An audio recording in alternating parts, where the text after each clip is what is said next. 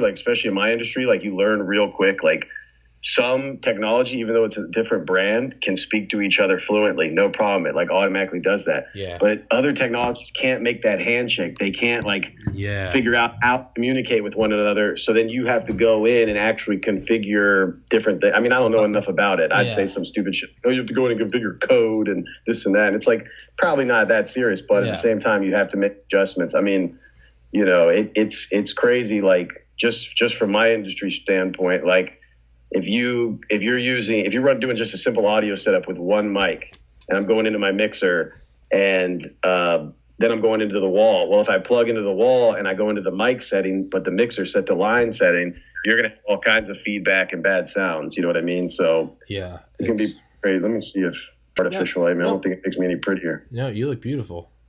Thanks, man. You look beautiful, bitch. This is just yeah.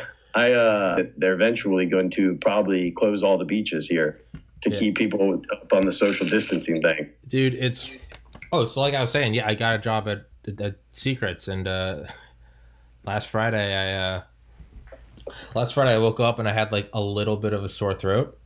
Yeah. And I was just like, personally, I was like, I don't care, I'm 29, I'm healthy, but I was like, I can't be fucking with like I mean, there's thousands of people there on like any given Friday.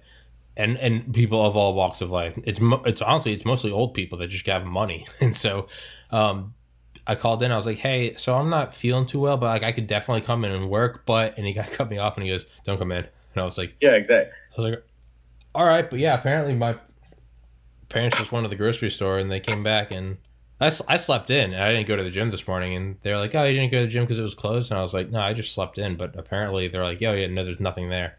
It's shut down.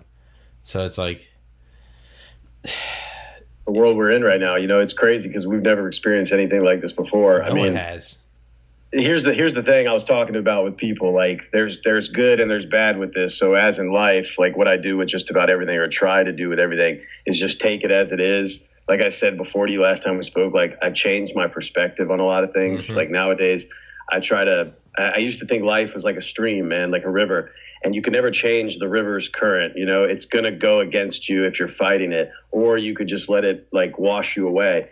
Essentially, though, like now I see life as like a waterfall. Like I'm just going to let it. I don't care if it's rushing over me. I'm just going to enjoy it, you know, and take it and do what I can to be positive with others, you know. Yeah, because it's been a screwy time, man. Like I got sick last Tuesday and I woke up and I was like, oh, geez, please, Lord, please. Don't I was like, I don't even remember this shit, but let me just try it out. Yeah. Maybe he's listening. Yeah. And it's like, you know, one of those things where obviously you get sick with anything at this point in time. I mean, with little knowledge or little information, it's easy to freak out. But that's how people have been freaking out for millions of years since the dawn of man, is not gathering proper information. So obviously in the moment, I thought I was trying to be funny. Like, that's not really how I reacted, but in a way it is.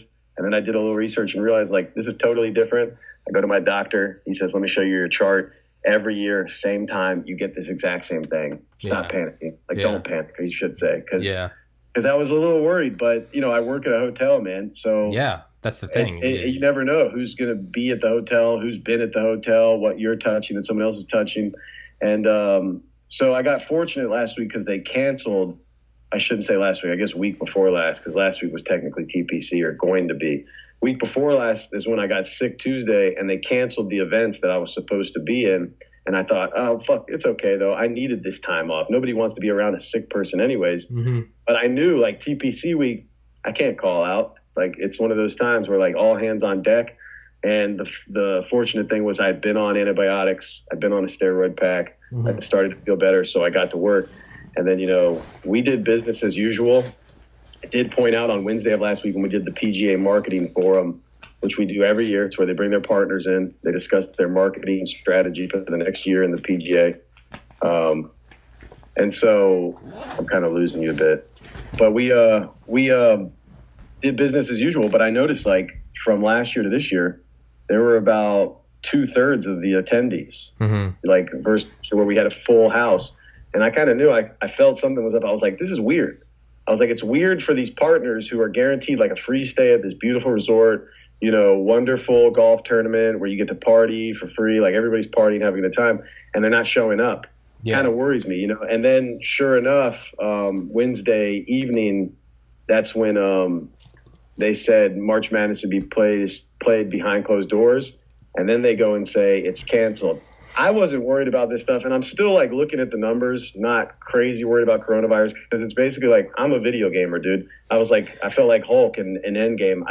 This is what I was made for. It's like I was born for this. Yeah, it's like I was born for this, man. Yeah. Like, what do you think? I got to stay in my house and stay away from social distancing? That sounds like I've been waiting for this since my late 20s. Dude, up until now, I've just called that depression, but now...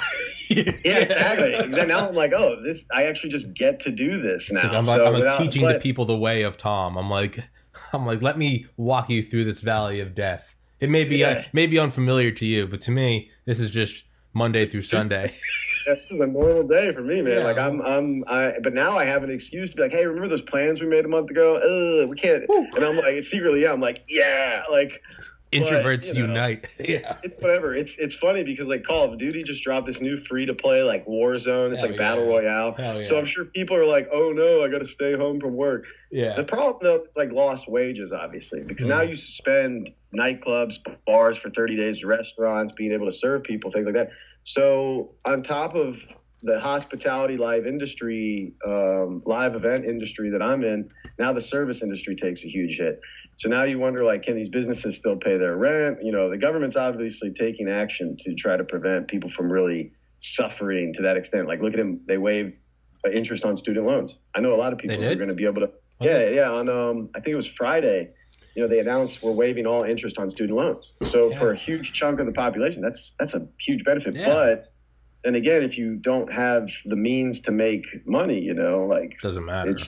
It doesn't really matter, but at the same time, every bit helps. I had a friend noticed the twin sister of a state rep in Florida tweeted out she was offering $20 to each person in the service industry that's in need of just $20 and like hospitality. So I Venmo requested just to see, is this legit? Like, hey, you know, like I'm in the service industry.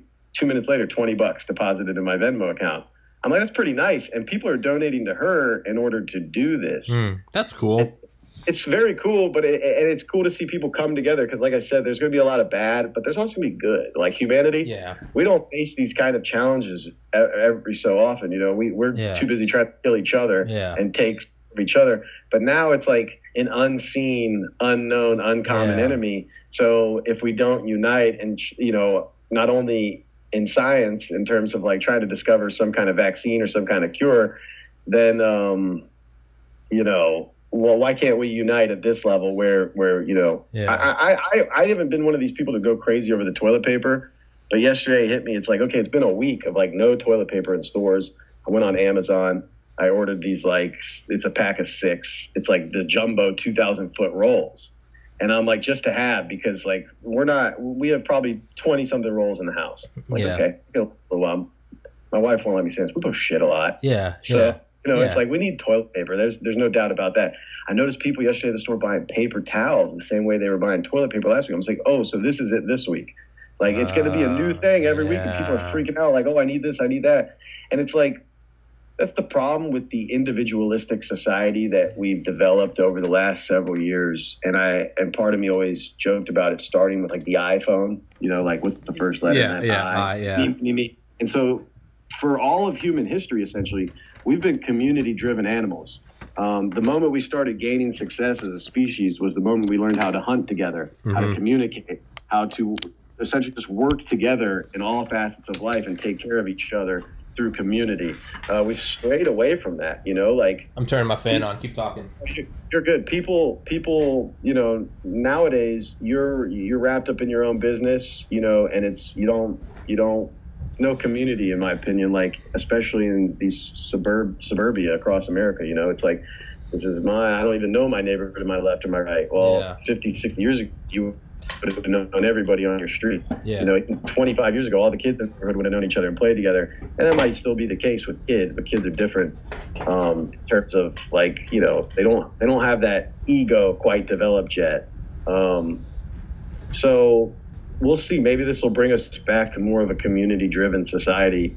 But I got these rolls of toilet paper, and I'm on that Nextdoor app. We have Nextdoor here in my community where we can all be a community, but like on a digital platform. So it's like, I still don't know you. I don't know your face. It's different when you shake someone's hand or when you get the face interaction versus online, you know? So I'm like, I want to let like all these elderly people that I might live near me, like, know, like, hey, if you need some toilet paper, like this is 12,000 feet of toilet paper. My wife and I don't need this much. We have 2 bathrooms in our house. One of these rolls will last us a couple of months. Yeah. You know what I'm saying? So like, I think this is a time where people should be trying to help each other. But instead I see these posts online that make me think like some people are like already premeditating how if we go into an apocalypse, they're going to murder and pillage and take shit from others. And it's a sad thing, man. Dude, like, it's weird. Yeah. Emphasizes one of my favorite movies of all time, without a doubt, probably my favorite movie featuring a comic book hero, The Dark Knight. All that's happening right now, especially in American society, with the way people are ransacking stores, not considering the next man, it's the Joker, man. When the chips are down, they'll eat each other. I was thinking of that yesterday. They're making the Joker sound like a reasonable human being because the predictions. I wouldn't say reasonable. I would just say honest. Yeah. It's still not good. It's still like it's not good that we're going to eat each other, but it's honest. But it's also like making the most insane villain of our time appear to have rational thoughts and beliefs. At least have an accurate grasp on like the human condition. Yeah. Yeah, but that's what we are for animals, I think, you know. So I think we gotta, but I think that can be a self-fulfilling prophecy. I think if we champion that and say this psychopath is speaking truth, then I think we're gonna make that our collective truth. I think it's, you know, I do think that the way to look at this is to go, what good can come out of this? Because like. And people are probably, you know, they're going to roll their eyes when they hear that. What do you mean what good can come out of it? We're quarantined. We can't do, like, the thing is like, whether or not you look at the upside or the downside, like, what is here is still here. All right? Yeah, there is a virus outbreak. The economy is stagnating and going into a recession. Shit is hitting the fan. That doesn't change regardless if you look at it positively or negatively. So it cannot, there is no purpose in looking at it negatively because it's still going to be the same. So you might as well look at it and go, what are we going to benefit from? Okay, we're gonna learn. At the very least, we're gonna appreciate just how life was like 3 months ago. Yeah. Doesn't it already seem weird? New skills that could help you in these scenarios. But doesn't it already seem weird? Like just life like a month ago. Like I now think about just like going out and going to the store. Memory. Yeah, it seems it's like, oh yeah, you never thought twice about it. But like. No NBA. Well, here's the big one. Like, and this was my biggest fear starting last week. Not to cut you off, but it's like with sports. I don't give a shit, dude. Cut me off. I don't give a fuck. I cut everyone off. Realistically, it's like, dude, in history, like throughout history, when certain things are taken away from society, like our forms of entertainment, like Regal Cinema just announced they're closing down all their theaters for for suspending all operations. Sports are over. So, like, the problem is what humans, like going back to that animalistic behavior, is unfortunately when we get into these situations, crime tends to go up. There's certain things that tend to go up that are not good for us or a good reflection of society, but it's a part of our condition, bread and circus, like in ancient Rome. The way they kept people in check for, hundreds of years were by putting on chariot races, gladiatorial combat, handing out loaves of bread and things like that to keep people. But it's like, but what are they really giving you? It's really a distraction to keep you busy from worrying about like what you could potentially the digital opiate. It's pretty crazy, man. I think it's good though. I saw a post yesterday on Reddit on R. Jocko Willink, and someone was like, embrace what's happening, like make rapid evolution. Like you can't go out, you can't do this. Like use this as like a starting point to the rest of your life. Take this and go, if I can take this and I can accept the situation and go, how am I going to respond to this? Right. I've got other shit running. I'm going to turn it off so the connection gets better. Keep talking, Steve. Yeah, do you think the majority of people think that way though, that they're going to take advantage of this time to like better themselves? I mean, doesn't matter. You can't control other people. Yeah, my big thing with society is that I've already noticed this, like so many people stepping out to post how bored they are. And I'm like, you know, one of my favorite quotes from Westworld season 1 was Anthony Hopkins. And he says, my father used to tell me only boring people get bored. Yeah. You know, and it's like one of those things where I've said that to people before and they look like I just slapped their mother or something. You know what I mean? And I'm like, look, I might be inferring that you might be a boring person, but at the same time, like that should just be your wake up call. Like there's so many opportunities out here. Wrong. Open a book, a book. Just like learn something new. I mean, I've already got a plan in place for myself. Now, how well I follow that in these early days, who knows? Really, I've started this exercise routine, and I'm only doing like 3/4 of it right now because this foot injury, man, it's still like here and there. Like I woke up today and I had pain and now I have no pain. And I'm like, I don't know if I should be pushing it too hard. But I saw this months ago and I don't watch the anime, but I've heard it's amazing. It's one called One Punch Man. I've heard of that on Reddit. He's like an OP hero who like literally could beat up anybody with one punch. Like, and I wanted to check it out because I heard it's an amazing show. But the One Punch Man challenge, whereas like for months and months and months, I was really just doing push-ups and running when I can. The One Punch Man challenge is 100 push-ups, 100 squats, 100 crunches a day, plus it's supposed to be 10 kilometers. No fucking way I'm running 10 kilometers. It's like 6 miles. I run 10 meters, dude. Fuck that. I'm like, but I'll run a mile a day. I'll eventually work my way up to running a mile a day. So today, I've done the 100 push-ups, I've done the 100 squats, I've done the 100 crunches right when I get up. I'm like, that's my first challenge of the day for myself.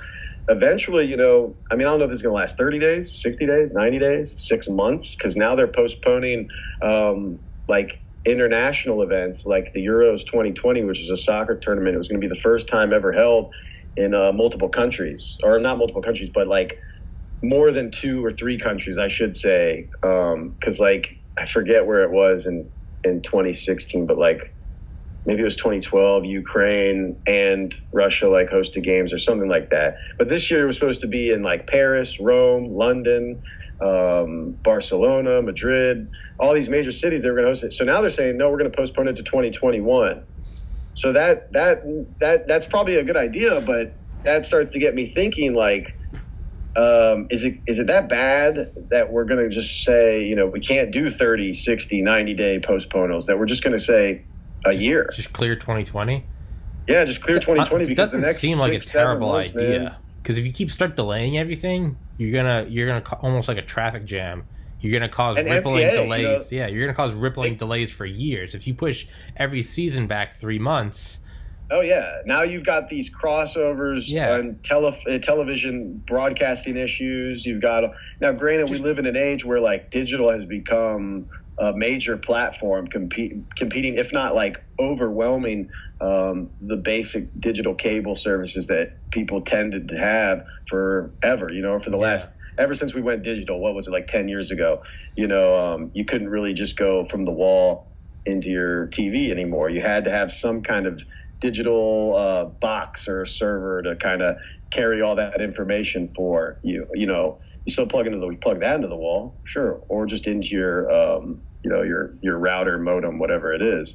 So now so something like ESPN Plus could be huge when all these sports come back, because like, let's put it this way, NBA is not going to air their typical Sunday lineup of games or Saturday lineup of games if college football and NFL are on those days. Yeah. Which is not something we typically have to worry about, because for the early parts of the NBA season, from October to January, they'll do Sunday games here and there and stuff, but only like 1 or 2. Once NFL ends, they're going full-fledged like 5, 6, 7 broadcasted games every Saturday, Sunday. Now you've got the people, the mega billionaires on this ownership block competing against the mega billionaires on this ownership block, and how long are they going to let that happen? Because now I'm hearing NBA, if it is able to come back in June, we'll just pick up where it left. But that would mean NBA playoffs would be going on in August and September. Now you're competing with the NFL, college football. You're going to cause all kinds of issues. What if all the seasons just? What if they're just permanently stacked? What if they're just permanently shifted now? We just have the World Series over Christmas. We have the only one that I think that it would work Super Bowl in May. The only one that I think that I think it'd all be cool, man. Fuck it, switch it up. MLS.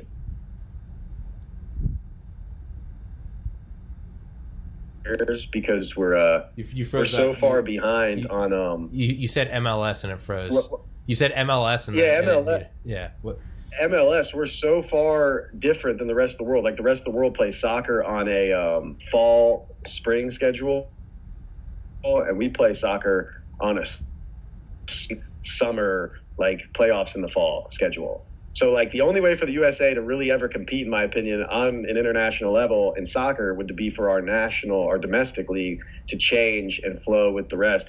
But how can MLS ever compete with something like NFL? It's not going to here, and it's not like, I mean, Mexicans and Canadians do tune into MLS because a lot of Mexican players play here, and Canada actually has an MLS team. Actually, they have two, Toronto and Montreal. So, you know, we do get viewers from them, but let's put it this way. If NHL is on and MLS is on, I don't think Canadians are turning into MLS. Sure, they're just like any country. Like England, for example, people always think soccer is the king of England, right? Mm-hmm. Sure, it is, without a doubt. But I've met a lot of English people who hate soccer. They'd rather watch rugby. They'd rather watch boxing. And if they could, which they only have, you know, limited viewing opportunities in terms of live events, they'd rather watch NFL. It is the dominant sport. Because NFL is the best. Once you watch it, you can't stop watching. I don't even like it like that anymore, man. I don't even like sports, but dude, there's nothing like watching just fucking animals. There's nothing like watching a 60-minute sporting event take place over 6 hours of 5 hours of advertising and BS, 30-minute halftimes where we listen to the same old kooky people talk about the sport, and I'm like, NFL for me, I think it was like dwindling over the last decade, and then the Falcons like. That Super Bowl, it just totally like I was like to me like. What if Tom Brady goes to the Falcons? That wouldn't happen. I'd like to see it. Tom Brady's without a doubt, and I didn't want to admit this before that Super Bowl, but I have to now. He's without a doubt the best quarterback that ever played in the NFL. He is. I mean, there's no competition. There's no competition. The most winning quarterback. Well, I mean, I'd say a guy like Joe Montana, his record does hold up well against Tom Brady. He never lost a Super Bowl. Okay, but then just winning, just total 9 appearances. Fuck out of here. No one's ever going to do that again. No. What is his record there? 6-3 or 7-2? So sorry, 6-3. 6-3. Okay, yeah. So 6-3. Amazing. But you know, there's still a reason we put like Jordan over Kobe. You know what I mean? Like, or Jordan over LeBron. It's like, because it really matters about winning. But the main difference between NBA, obviously, and NFL is a total team sport. Like, yes, NBA is as well. But you can't have a one-man team. One player out of 5 can make the world a difference, whereas 1 out of 20. I mean, you could even say. Look at Brady last year without offensive weapons around him. Last year, he was struggling the whole time. That's what happened. Their defense was their offense. Yeah, exactly. And it's crazy because they have all these weapons, and I just think I think it's smart for him. It's time for a change. But there's no doubt. I hope he has earned it, man. I would love to see him on the Pats forever. I'd love to see him play till he's 70. Sure. But you know what? He's deserved it. Peyton Manning, and he goes and has like one half a good season, and then looks like shit for the next year and a half after that. How does that affect his legacy? I hope he goes somewhere and just gets paper for like 2 years. I hope he gets like $100 million because he's taken a cut with the Patriots for the last 20 years. I have a friend who said today, he was like, final note on Tom Brady. He lives down here. He's a diehard New Englander.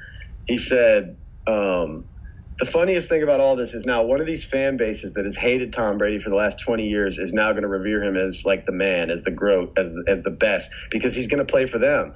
And I'm like, yes, until perhaps he comes in and has lost it. Can't perform. Yeah, it sucks. Then these people will hate him twice as much as they did. Yeah. Because not only did they hate him winning so much with the Patriots, but they'll hate him and blame him for losing for their team.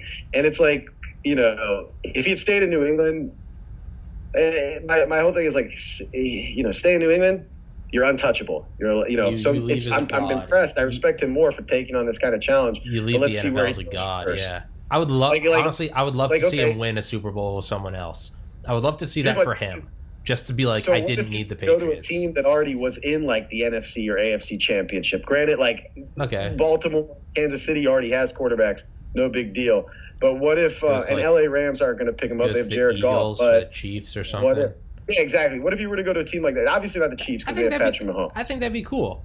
I'd love to see him win with someone else just for himself, so he could be like, I'm not defined by the Patriots. But let's not pretend, unless he goes to a team that really, like, because let's face it, Peyton Manning went to the Broncos. The Broncos were already stacked. Yeah. But, like, that's not much of a challenge. Yeah. Like, is he doing it to get paper? Is he doing it for a new challenge? Because here's the thing. Remember a soccer guy. Cristiano Ronaldo played for Manchester United, and then he got called by Real Madrid back in 08, 09, when he was, like, probably one of the top 4 players in the world.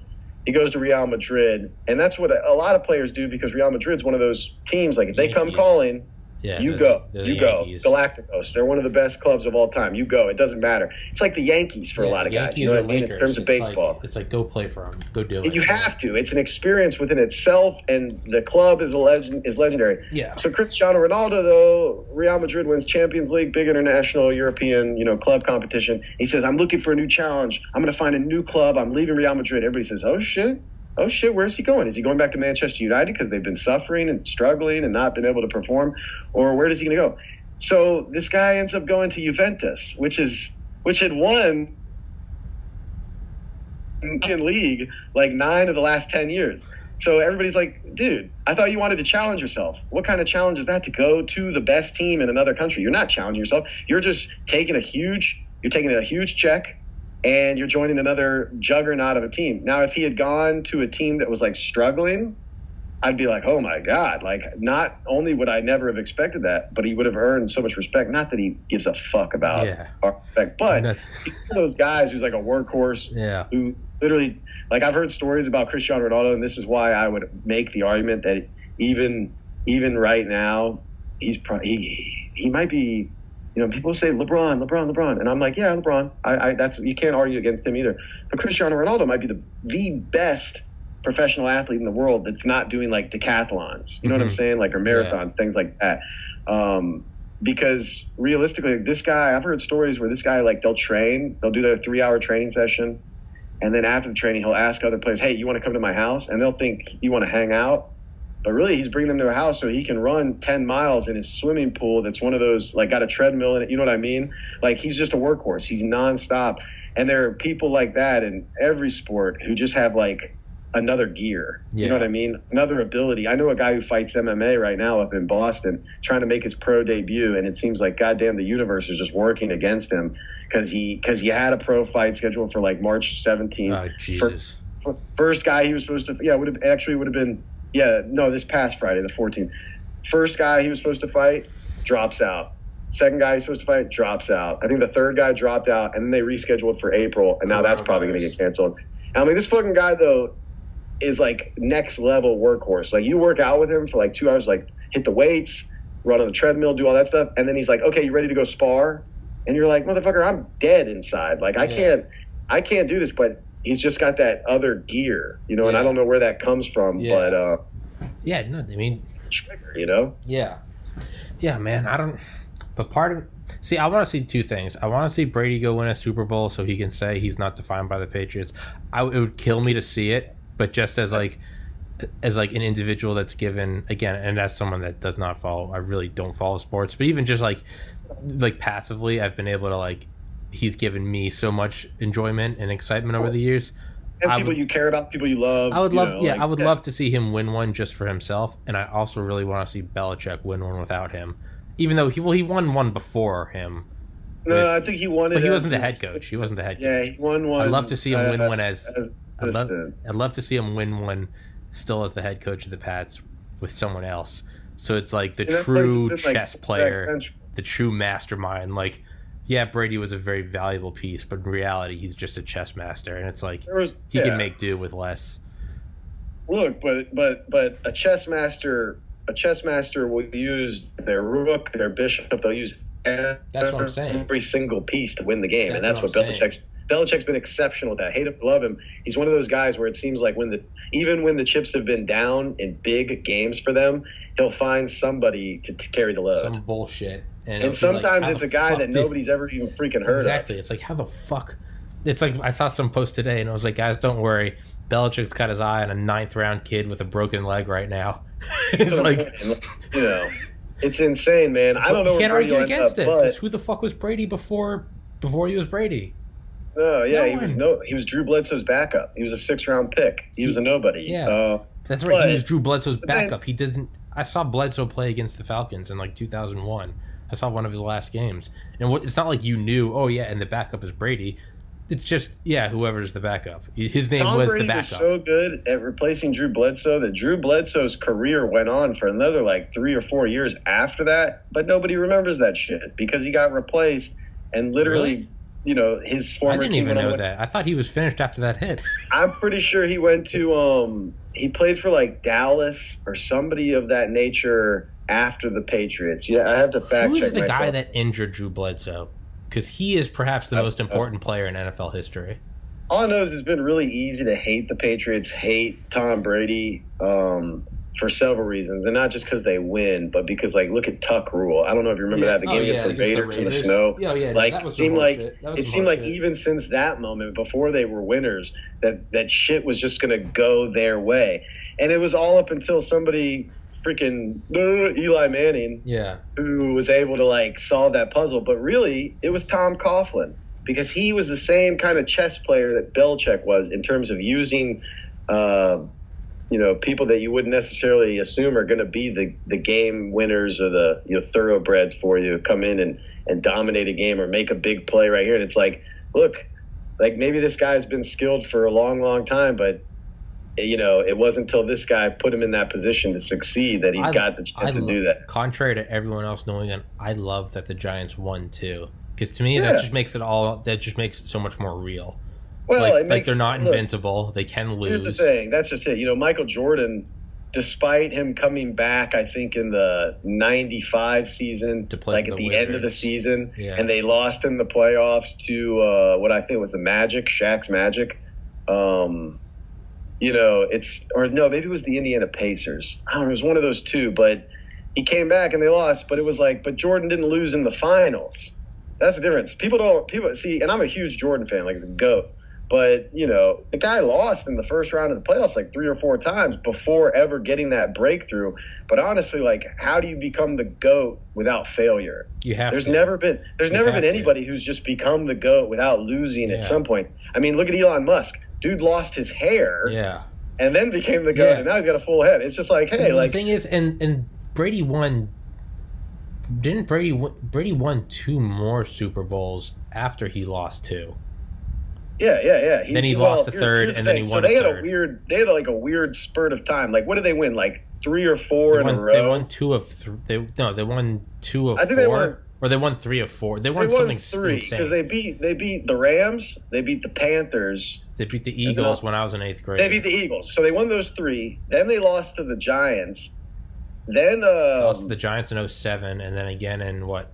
In 11, 12, yeah. Because the time they lost in 2011 was when they had Randy Moss, and they had that year where they were like 18-0. No, that was the first time they lost. I think that was 2000. The first loss was 2006 because I was living in Maine at the time. The second loss I was at UGA. That was 2011.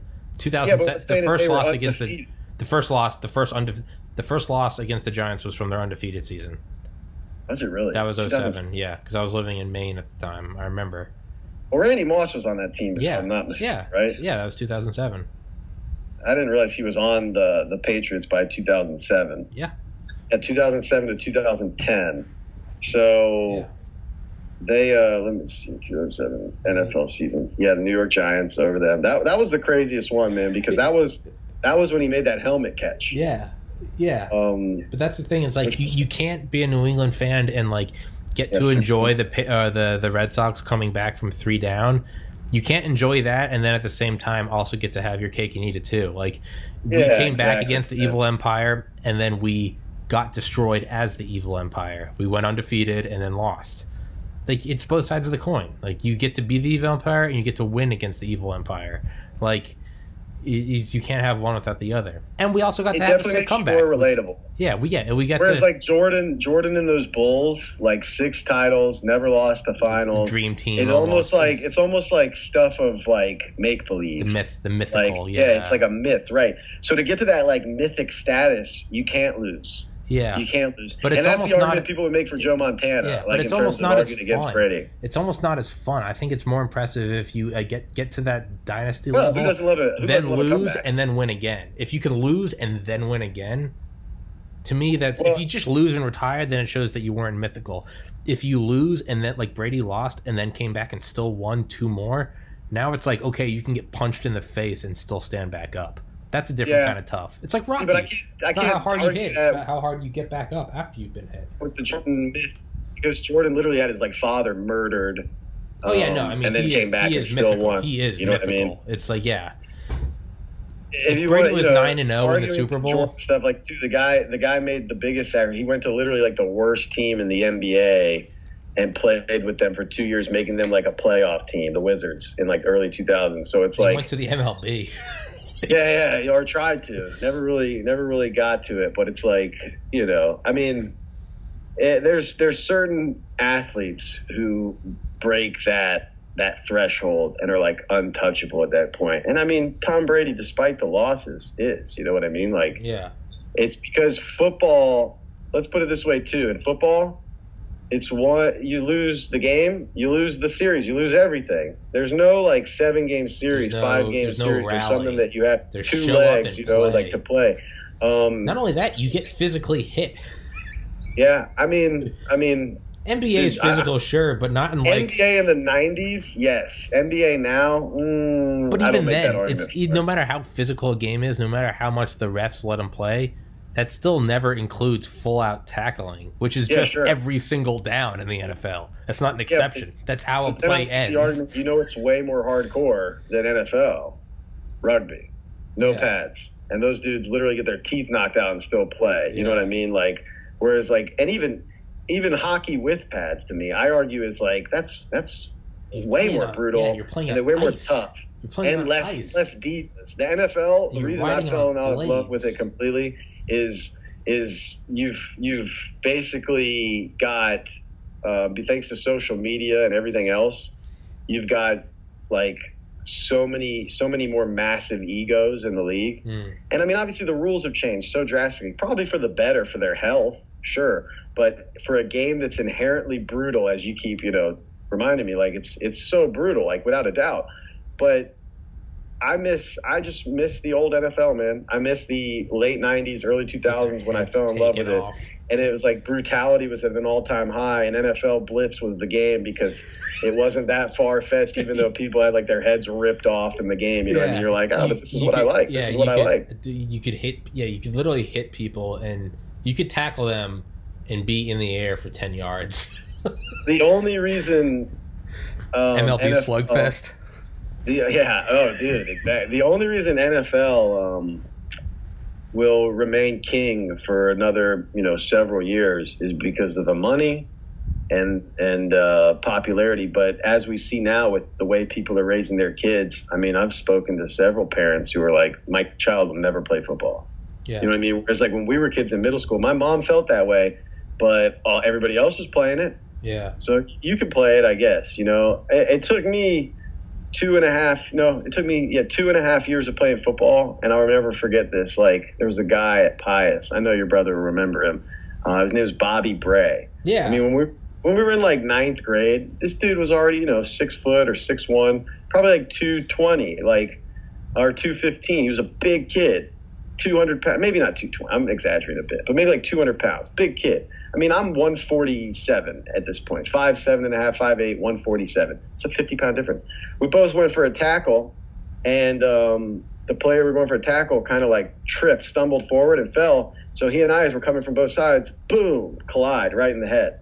And I'll never forget, like, getting up and being like, oh, my God, like, what the fuck just happened to me? Like, I've never felt this way. Probably my first ever real concussion. Jesus. And I'll just never forget coaches being like, get back in there, Cerri. What are you doing standing around? You know what I mean? And just being like... And this was after I started smoking weed. So a lot of people instantly, the moment I was like spring train. We did spring practices, and then summer workouts and stuff started. And I'm like, like, I know it'll pay off, like hard work. You work out, you do all this stuff, you gain all this muscle, you build up. But right now, like after hitting my head like that, it like hit me like, and I was lazy as fuck, but I was still like, I think I'd rather just quit this shit and smoke weed. That's why I never played, man. I was like, this isn't worth it to me. But everybody instantly, was like, Ricky Williams, you pothead, you don't want to play football anymore, this and that. And I'm like, okay, I'm like, there's a part of the reason I left Pies is because I stopped playing football, now all these people who were my friends were like treating me like a piece of shit. You know what I mean? That's and it was like, never started. From my perspective, it was like, I'm not getting another injury like this. Well, the way I looked at it was like, I'm not going pro. That's how I looked at it. I was like, I'm 5'8". At the time, I was like, I'm 5'8". I was buff, but I was like, I can put in all this hustle. I'm not going pro. So to me, I'm like, and I don't even like the sport. So I'm like, I looked at it as like, why the fuck would I go stand on a field behind the high school in 110-degree weather? I was just like, I'd rather go to the gym for a half hour and then go. I played football when I was in 8th grade, and I wanted to get chicks. Yeah. And then it hit me like, I can get chicks without this. Like, There's a whole bunch of girls who don't even care about football. Yeah. So a big chunk of me just fell out of love with it. I was like, sports are stupid to me now too. It's just a big distraction, big waste of time. Of course, like I've had a love-hate with sports since about then. But realistically, like I saw football as this thing, like, and I'm like, it's not, the risk isn't worth the reward. But you'll hear NFL guys say like, if I could play in the NFL for one more season and it was going to cost me 10 years of my life, I'd do it in a heartbeat. And you're like, because it's like, wow, like, but because of the rush, because people, they're not addicted to like, I don't think they're addicted to the money or they're addicted to the lifestyle, but it's like be a warrior. You're out in the Coliseum. Like, right? You've got this arena, this you're stadium in the full of fucking people around you cheering your name. Who wouldn't get addicted to that, you get man? Your teammates, and you're all like, you're gonna go fuck them. You're gonna go fuck up the other team. Like, protect your human teammates. Animals, man. Like, it's like you right want to be a warrior, but on top of that, we love admiration. We love feeling needed. And I mean, dude, I get it. Wanted. I get it, man. I like, shit. I mean, I get it, dude. Like, I'd go rather just be a champion and like die early from like CTE or something. But like, you get to live more in 1 year than most people ever will. It's like thinking I get it. I get the draw. It's like, fuck it. Go out as a champion. Go out as a warrior. Yeah. Think of this though. Like, think of this. So it's like what you just said reminded me like pagan Vikings, like Viking warriors. Like, if you didn't die with a weapon in your hand on the battlefield, you Valhalla, they're like the place to go after you die if you're worthy. It's not about being good or bad. It's just about being worthy. If you died with no blood on your weapon, you're probably not getting into Valhalla. Yeah. So it's like, it's like that warrior's way. Yeah. And you didn't even have to be a good warrior. You just had to give it your best. You just have to do, you could be fight. You could be an idiot. You could be an idiot with bad eyesight and a limp. But if you went out fucking screaming and swinging, you're going to Valhalla. It's like so.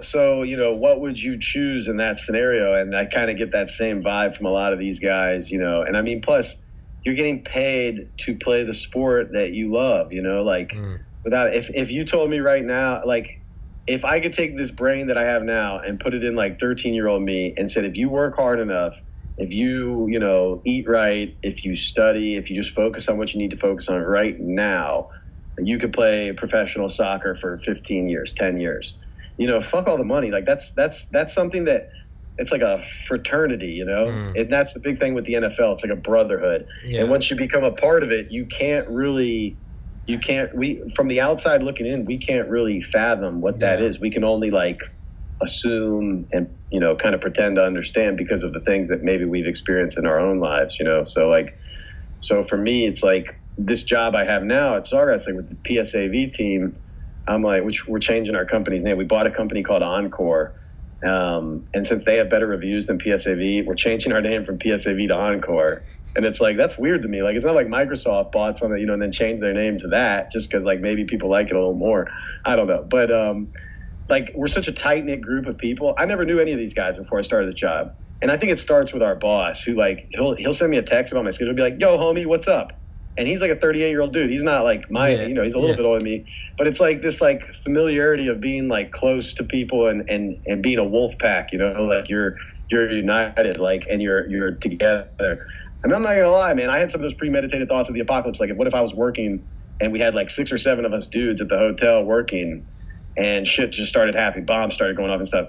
And I thought about this in a fucked up way. I was like, well, I'm glad I work with these guys because we're like a brother. And to be honest with you, there's nobody in this entire hotel, in my opinion, maybe the valet staff, but they don't roll that deep, that could stop all 7 of us if we wanted to just take over this hotel right now. Because we're like 7 dudes between 25 and 40, all in good health, all physically fit because of what we do for a living, you know what I mean? And I'm just thinking, like, those are the kind of people you want to surround yourself with, even if there isn't an apocalypse going on, but just people you, like, it's like a shield wall, too. I'm going back to what the fuck's wrong with me in this Viking shit? It's like a shield wall essentially was like the Viking way to fight that the people from the British Isles have never seen before. People from the eastern part of the world, too, but eastern tribes, countries were more prone to use, like, cavalry. Like the Huns, the Rus, even the Mongols later on. So like a shield wall is good, but it might not be the most effective thing against cavalry. But you know, it would be terrifying, but you depend on the person to your left and the person to your right. Because if they're not doing their job, you'll end up dead. So I see that same you know, I use that analogy when thinking about my coworkers too, because like we each have our areas of expertise. Like mine's operating cameras, like shooting video, but then we've got 4 or 5 guys on the team who are like audio experts who have this ability they've developed. They trained their ears to hear things that like the average person just wouldn't hear. I mean, we've got a couple of guys who do video specifically, which isn't like, you can get paid a lot to do that, but all of us could do some video. You know what I mean? And then you've got a couple of guys who are excellent at lighting. So although we're all versed in our own area, we're all like, we're all very versatile in terms of the big picture stuff, like everything that we do. So like I know a little bit about audio, I know a little bit about lighting, I know a little bit about video, but if you need a camera operator, I'm your best known guy on the team. And we have stuff like this. So, you know, surround people who are experts in different things that can ultimately contribute to your team or your group's goal, your main focus, which is for us is putting on live events for corporations, we host football teams. I mean, I met a bunch of football players and coaches this past season because they stay at the Sawgrass Marriott. So they need their quarterback room, they need their tight end room, they need the receivers room, they need the room for the defense. And now what do they need? They need screens, they need video, they need LCD packs, they need big screen TVs for their entertainment, they need all this stuff. So we're setting all that up, and I'm meeting them when they come into those meetings to make sure that they're ready to go for it all, you know. And now we're obviously drastically affected by all this because, you know, people were canceling conferences 3 months away a month ago out of fear. That's insane. And it's like, it's insane. I mean, wait. I always say, like, wait until the month of. You know what I mean? I know it sucks and you have to cancel a bunch of shit, but you don't realize, like, the livelihoods you're affecting by doing this now. But it's not just us. Like, live event experience, it's, like, not just sports.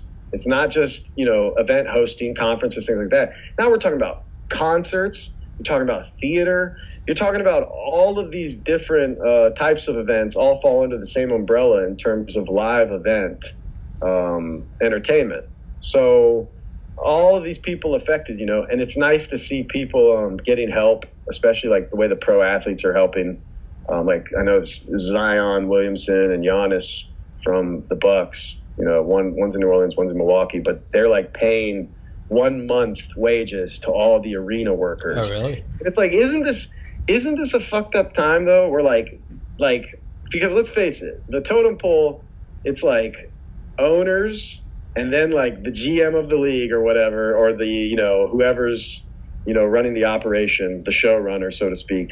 And then the actual employees, the players and coaches and stuff like that. But now, so this tier of people in this totem pole are the ones stepping up to pay. Mark Cuban is the only owner I've personally heard of, like taking his own personal money and saying, I'm going to make sure that these people who work at my arena have their wages for the next month, which is huge. Because like it goes back to what I said about our society and like how we view community. And so if the people who have more than enough in times like these are willing to extend a hand and help those with little or no opportunities to, for their finances in this time, well, then that's how we develop stronger bonds from the lowest income folks to the highest income folks, and we bridge this gap. It's not about redistributing wealth or anything. I know I'm all over the place. It's not about redistributing the wealth, but it's about helping your fellow man when they're in need. Mm-hmm. Because if the guy who climbs to the top tells you they got there without somebody in their life extending a hand to them, I think they're full of shit for the most part. Yeah. Like rarely is somebody entirely self-made. Yeah. You know what I'm saying? Like, you had either a parent or a mentor or a teacher or a friend or a colleague or a coworker, whatever, at some point give you something. It could have just been a friendly hello, hey, how are you? Yeah. It could boost your spirits. You know what I mean? Like, I've tried to do that. I'm posting these ridiculous videos and photos of myself on Instagram and Snapchat and Facebook and places like that in my story every day for the foreseeable future, just saying like yesterday I posted one that was like day 1 of quarantine and chill, and I put this Lady Gaga song on that I'm just fucking addicted to. I never listened to her music before, really, but this song, Stupid Love, plug to Lady Gaga, whatever. Her fucking song, I was listening to it in this rental that I have right now, another story, but I heard it and I'm like, oh my God. Like, this song, I joked with my wife, like total joke, and she was worried I wasn't joking, but I was like, I've never wanted to be a tranny more than in my life. And right now, listening to Lady Gaga while I'm cruising down the street, like, can you imagine my hair flowing? Like, obviously, it's a fucking joke. I'm not trying to, like, insult Lady Gaga or transvestite. But it was like, my whole goal with posting this stuff in my story is make somebody laugh, make somebody smile, make them feel good for even just a minute. Because in these times right now, I mean, I do that like every day of my life. I'll make fun of myself to just bring a smile to somebody else's face, even though at certain times I'm like, why the fuck am I making fun of myself like that? Yeah. But at the same time, it's like worth it to me. Same reason I became a teacher, man. Just help people in any way you can. I'm not a very smart guy. I don't have a lot of skills that I can't build you a bookshelf. I'm not a carpenter. I can't like come and I fix my sink, but I can't come to your house. You don't want me to come to your house try to fix your sink and shit. I don't have these types of skills that like translate to everyday life. But what I can do is use the one gift that I know I have, which is like my sense of humor. So like yesterday is me dancing because HelloFresh still delivered our food for the week. So I'm like, I still got food, and people responded well. I mean, I only got like 8 or 9 people actually reached out to me to be like, oh, dude, that's hilarious. Yeah. Like, I needed this, but it's like every day. So today I posted a picture of me looking out the window into my pond in the backyard, and I had a quote bubble over my head that said, do you think ducks can get coronavirus? You know what I mean? Like, I'm just fucking around, dude. Like, tomorrow, who knows what the hell it'll be? I want to like take pictures of myself in the backyard, like from those screenshots from Narcos, where Pablo Escobar is looking all sad, and people are always like, when Game of Thrones gets pushed back for 2 years, and you're like waiting for like, March Madness, hands in your pockets, like, and so going back to what I said earlier, when the billionaires started canceling shit, man, when they're willing to lose billions of dollars. That was the moment that I crossed the threshold from being like joking about this whole thing, like making like this is media pushing this fucking shit. Like, it's funny how they didn't flip out over H1N1 when Obama was in office. And I don't even hate Obama like that, but it's so clear to me how much the media hates Trump.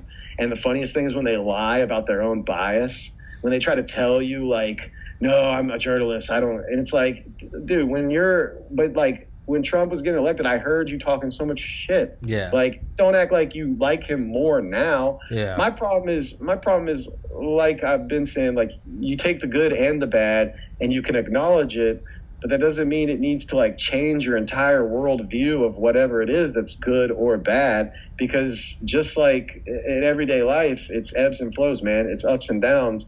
So somebody like Trump, he says a lot of shit that I'm like, this motherfucker needs to shut the fuck up. Somebody needs to take his Twitter away, take his cell phone away, and get him off Twitter. But at the same time, I can't stand it when people just want to talk shit. And I'm like, look, I don't care if you respect the person, but the office of President of the United States of America, you need to have a little respect for it, despite that person not having a lot of respect for certain things. Like, I don't care what it is. You know what I mean? So when they'll try to drag them down and say, oh, did you hear, did this, did that, and they only talk about the bad things, that's when I'll step in and be like, oh, but did you hear about the 9/11 first responders bill? And of course they say no. Yeah. And I'm like, well, he executive ordered that shit, got it fast tracked, so that guess what? That fund for 9/11 first responders and for all their medical treatment, that doesn't run out till 2072. Jesus. None of them will be alive then still, so it won't really matter that it ends in 2072. But Trump fast tracked that so that they wouldn't have to worry about their medical bills and things like that and their treatments. To think like, you know, I'm never going to be able to retire. I'm never going to be able to do this because I have to pay for all these bills for this treatment that I need for this that happened to me 20 years ago. But I mentioned that to a lot of these people, and they don't want to bring it up. I will literally do that, play devil's advocate, though, with anybody. It could be somebody I despise. It could be Putin. But I'd be like, yo, but did you see, like, Putin did this? You know, the funniest thing is just, like, you could find something to hate about everything in this life if you really try hard enough. Mm-hmm. But if, like I said, you just let things happen. Like, for me, this works. I'm not saying it works for everybody. Just let things happen. Analyze it from almost like an outer body point of view. Like, don't analyze it from the emotional side of yourself, because it's easy for us to get wrapped up in that. Try to have some perspective outside of it, because just as with the truth, you know, it's always three sides to every story. There's your side, there's my side, and there's the truth. Mm-hmm. So, like, no matter how you perceive things to be, that doesn't mean that's 100% accurate to what actually is going on. Yeah. It's like when you get into an argument with a friend over a text, and it's like, motherfucker, like, we're now getting mad at each other over, like, written words that there was no way for me to understand your tone. Yeah, when body language, you text something and you're like, you say, like, okay. And it's like, are you mad at me? You're like, what? No, I was just saying okay. Like, I was going I was stepping into the shower. I had one hand, so I just said okay. Like, yeah, it's weird. I'm fine, you know, or I'm driving, so I didn't know how to respond, or whatever. But people can take that shit and blow it out of proportion. Yeah. I hate that, and you know, sometimes people are really toxic, so you do have to get rid of them. But you know, at least from my perspective, I like to try to give people the benefit of the doubt, despite who they are, despite whether or not I agree with them or not, you know, because there are certain things that morally I could never shift on. Like, but at the same time, that doesn't mean I have to.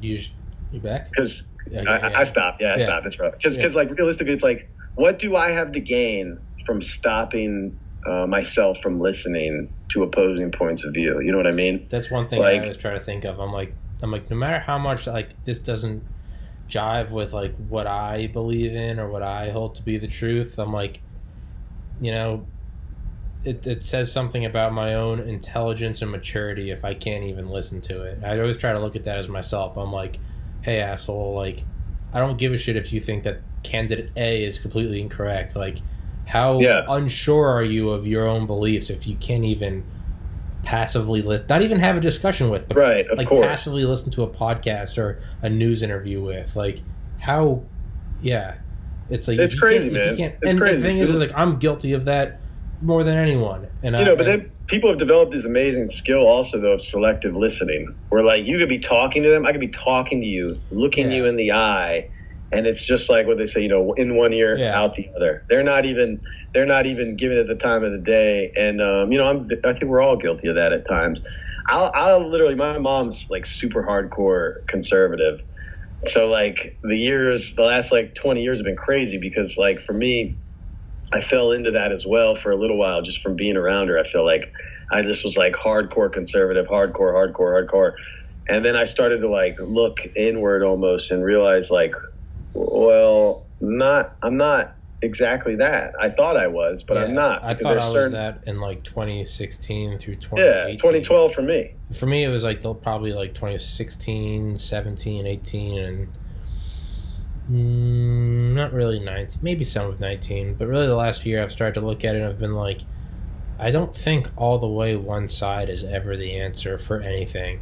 No, and they divide us on these things that like realistically, it's like I think from a human standpoint, we could all agree that like, you know, if you want to marry somebody, and marriage is the word that like fucks people up, especially hardcore Catholics. Like, if you want to marry somebody, I don't really give a fuck, man. Like, you know, if you then are going to do stuff in that married relationship that then impedes on my life or something like that, then I have a problem. But if you want to be gay, if you want to be trans, if you want to be any of that stuff, I don't give whatever makes you happy. But then we start getting into the touchy subject of like bathroom use and things like that. And you're like, but look, motherfucker, like I respect your feelings and I respect who you feel you are. But if I have a little girl and you're a 6'4" and you have a 9-inch dick, man, you're not why do you have to use the women's room? Yeah, to me that transcends all like social acceptance and feelings. To me, that's like if I have a little daughter and fucking big old, Bob from down south is 6'4", it's Tina now. It's not Bob, it's Tina. But now he's Tina. Tina, I don't give a fuck. Yeah, you're not gonna use the stall. I don't care if you're twice my size. I will kill you before you go into a bathroom. That's terrible. Take your dick out in the same room as my daughter. You see that GameStop or video? If you are Tina, then I am now Tina as well, and I'm going in there with you. Yeah, exactly. Like, and now no one's happy. Like, Joe Rogan endorsed Bernie Sanders. Uh-huh. But this is why the Democrats in particular are like self-imploding. Joe Rogan's a huge figure in like just mainstream entertainment, from sports to podcasting. He's probably one of the best well-known podcasters in the world. Hands without down, a doubt. the biggest. Yeah, if not the biggest, right? No, he is numerically, he is quantitatively the biggest. Yeah, it makes sense, right? Yeah. There's no arguing the statistics, the numbers, right? He has a bigger audience Bernie than Sanders. But now you've got all these Bernie Sanders supporters who want to pull out of supporting him because, and this is where the implosion comes, because Rogan doesn't agree with trans athletes competing against who they think they should. You know what I mean? It's like that Fallon Fox, that women MMA fighter, who's nearly killing women in MMA because she used to be a fucking man. She had how many years of testosterone flowing through her fucking body before she decided to be a woman? Yeah. And I hesitantly call her a she to begin with, but for whatever. It's crazy to me. But now they don't want to support him. He also doesn't support injecting kids under the age of 18 with any kind of like gender treatment in terms of like hormone. I can't remember what it's fucking like hormone replacement. Therapy, whatever, or treatment where it's like they're giving you estrogen or testosterone based on who you think you should be. Well, and realistically, it's like, so you're mad at this guy because his opinion varies from you, even though he's literally one of the only supporters you would need in order to potentially actually make a push for... Yeah, that's some stupidity squared. The fact that you would turn down a Rogan endorsement... Well, that's the most two things he disagrees with. That's the most valuable, and the thing is and the things that you guys are disagreeing on are not even vital parts of like Bernie's platform. No, it's like the things you truly are passionate about, like whatever, and I'm not agreeing or disagreeing with them. Just like take his platforms, whatever, medicine, this, immigration, that, taxes, whatever those are, A, B, and C. The fact that you're turning down an endorsement because he disagrees with you on something that is inarguably superficial. Here's the funniest thing to me about all this shit, dude. To me, that says that you don't really care about those platforms and you care more about homogeneity in your party. The fact that you'd be willing to turn down a Rogan platform that could successfully launch your argument for medicine this or healthcare that, but you're turning it down because he disagrees on who should use the same bathroom. To me, that says that you don't really truly care about those platforms. You just want control. Exactly. It's 1984, man. It's like just total control. And here's the other thing. Like, fuck. I had one going, and it's just fucked, man. It's just the whole thing. Oh yeah, here you go. You've got people. I don't even want to call her out because she'll never watch this shit. But my mom, she's like still wanting to go to church. And I'm like, have you not heard of the social distancing? And she's like, oh, blah, blah. But you've got like, she's not even a religious zealot. But I'm sure you have a lot of religious zealots out there who are still going to church, still going to their services, and say like, well, God will take care of me. I don't need to listen to science here. And it's like, okay. What about or is it more? Who knocks on doors? Jehovah's Witnesses. So that's like a legitimate. That's like a legitimate like health concern now. So here's the thing. Here's the next thing. So they don't want to listen to science about this. They want to keep going to church because they love their religion. They love their God. They love being together, whatever it is. And then the other people, the other side of this, the people who hate them and they disagree with this and that, they accept the science behind the coronavirus stuff, but they refuse the science behind the transgender stuff. You know what I'm saying? Like, it's crazy how selective we are and what kind of science we're going to believe in. How full of bullshit we all are. Dude, it's how full of horse shit all of us are. It's so fucked. Like, and the problem is, you get into coronavirus, the great equalizer. We're literally we're in the age in which, like, the world is as flat as it's ever been in terms of advantages. Like, because everybody almost on the entire planet has access to the internet. In one way or another, everybody. I mean, you got people in small, secluded villages in Africa who can get on go to a village like internet cafe, and get on Facebook. They have smartphones. They have all this shit. We have access to more information, more learning than we ever have in the history of humankind, and yet it feels like sometimes, or most of the time, we're living in an age of misinformation where opinions weigh more than facts. And I know I have so many friends that hate the fuck out of this guy, but Ben Shapiro, facts don't care about your feelings. Like, it doesn't fucking matter how you feel about something or this and that. Like, you can't argue facts or science. I had a friend the other day, though, because I like to listen to other people's arguments. And this guy has a degree in biology. He was explaining to me how sometimes, in science, in nature, you'll have an animal born where it's got like an extra chromosome or this or that, or it's a male, but scientifically even it would be classified as a female. There are cases, but we've gotten to the point where, like, and this is what I argued back to him. I was like, you make a great point. But that has nothing to do with these parents who are almost forcing this shit on their kids and then getting them this treatment. Like, here's my thing with and Dwayne Wade, excellent basketball player. Don't get me wrong.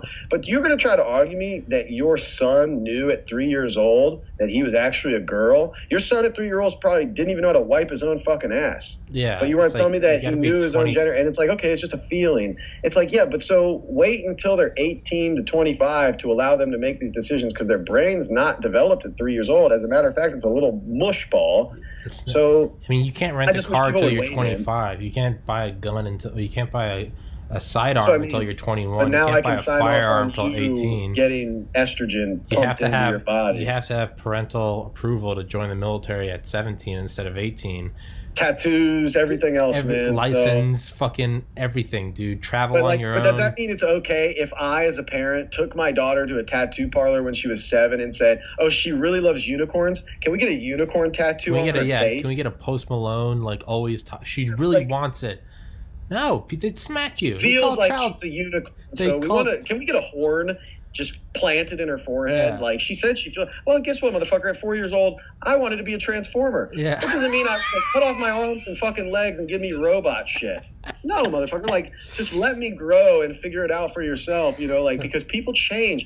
We change. Man, I know people who, like, I'm one of these people. I go to a restaurant with a plan to order some fucking food, and then I get there, and guess what? I changed my fucking mind. Now I want this pasta instead of this burger. Exactly. Because our minds are changing. So that happens with me going into the kitchen. Going into the kitchen, I'm like, I'm having eggs. 4 steps later, I'm like, I'm having cereal. Yeah. Completely 180. I told myself last night, when I wake up tomorrow, I'm going to have a bagel because I really want a bagel. Look at today. Yesterday. Yo, can we push it at 2 p.m.? Yeah, Tommy, that's awesome. I wake up, I couldn't sleep well. If you can't tell, I've got a terrible earache. I hope that's what's up with that? Do you get those often? No. Hope it's not coronavirus. But oh well. Whatever. I've had a good time. But then I woke up today, couldn't sleep well, so I was like, fuck it. I was like, yeah, let's do noon. And you were like, sure. Then you were like, let's do 12:15. And I was like, still laying in bed, and I was like, I'm kind of hungry. I went downstairs, got some food. I was like, let's do 1. And I was just like, but even like, each time we were so sure, we're like, yeah, we're gonna do it then. And then it's just like we just waltzed in at like 1:15. We're like, fuck it, let's go. But it goes back to the point, like, people being unwilling to compromise or change their minds. I mean, if somebody has the same mindset at 40 that they did at 20, then I'll show you somebody who hasn't learned shit. Because if you don't grow and develop and change... It doesn't mean that your opinion's right. That just means that you probably haven't... I mean, that means you're stuck certain in your opinions, fucking ways. Yes, I will think murder is wrong at 40 as well as 20. Yeah, exactly. But if you think that one thing... like, I think Rogan said this years ago, but he was like... We always look at politicians and we're like, oh, they flip-flop. He's like, To me, that just says, hey, there's a normal human growing and maturing and taking in information, and their stances is changing. We always look at it and go, oh, they're flip-flopping politicians. I'm like, dog, fucking, like, change, like, what kind of women I'm interested in changes. Like, what music I like changes. What clothes I wear changes. Like, dude, if you were just this monolithic, you feel and think one thing permanently, that to me, that's not like, oh, he's not a flip-flopper, he's a real straight shooter. I'm like, that's someone with blinders on. That's my hesitation with politicians is like, they're fucking weasels. And they're all they know how to like some of them in particular, snakes. Like all of them. It's not all of them, man, but I think all of them know how to navigate those waters in order to set themselves up for like 5-10 years from now to hold office still. You know what I mean? Whether they have to do it as a Democrat or Republican, just gotta hold on to their powers. The problem in society, and Rogan had a guest on. It's the same guy I always reference, but I never remember his fucking name. And Alex Jones. It's like an Indian name, and I'm just terrible at remembering foreign names. Just got a DUI. This guy basically said like how skewed our view of politicians can be because of the way the media and how our two-party system kind of forces them into a corner, essentially. Like, okay, it's like Obama, like, and I'm going to butcher this, but Obama, from a worldview, is a Democrat, or like a liberal Democrat, progressive Democrat, whatever you want to call it. But in like a smaller community, he's something else. And in each you go finer and finer into smaller communities. In his house, he's actually like moderately right. He's dad. You know what I mean? But he's like in his youth, where are you looking at it from? But where are you looking at it from? So from the media's perspective, yeah, he's a Democrat. But the farther you go, you realize like there's if this is the middle of the line, there's Obama, and then there's Bernie Sanders, then there's AOC, who's way the fuck way over here. But that's just from the lens of the media. What about? That's the scale. What about over this side of the line or this side of the line? You're automatically Republican or Democrat. But like, there's a lot of Republicans who actually are pretty liberal. I was gonna say, like, foot on the line, you're out of bounds. If you end up in the stands, you're out of bounds. Both are still out of bounds, and it's like one of them you had to use instant replay. The other was Ron Artest. Like, you know, it's like shit. Yeah. Like, so yeah, I mean, that's an extreme. Ron Artest, man. But I mean, just in terms of like going out of bounds. I mean, literally going into the stands. Like either way, yeah. So it's like, you know, that's why we think we live in this like world made of black and white, two sides.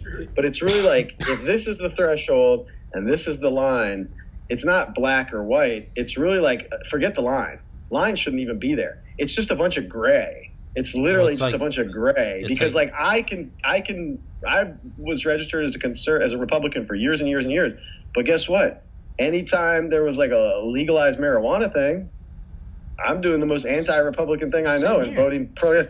And that leads me to another point of a good that I think I could see coming from all this is, what better way to stimulate the economy than at the federal level, finally legalizing marijuana. Yeah, you got to make it 21 plus, but literally to get out of the Great Depression, which it looks like we're going into. What did they do? They said prohibition is not making the government any money because people are still getting their alcohol and they're just getting it illegally. Same thing with money to Al Capone. Yeah, you make heroes and millionaires, billionaires out of gangsters.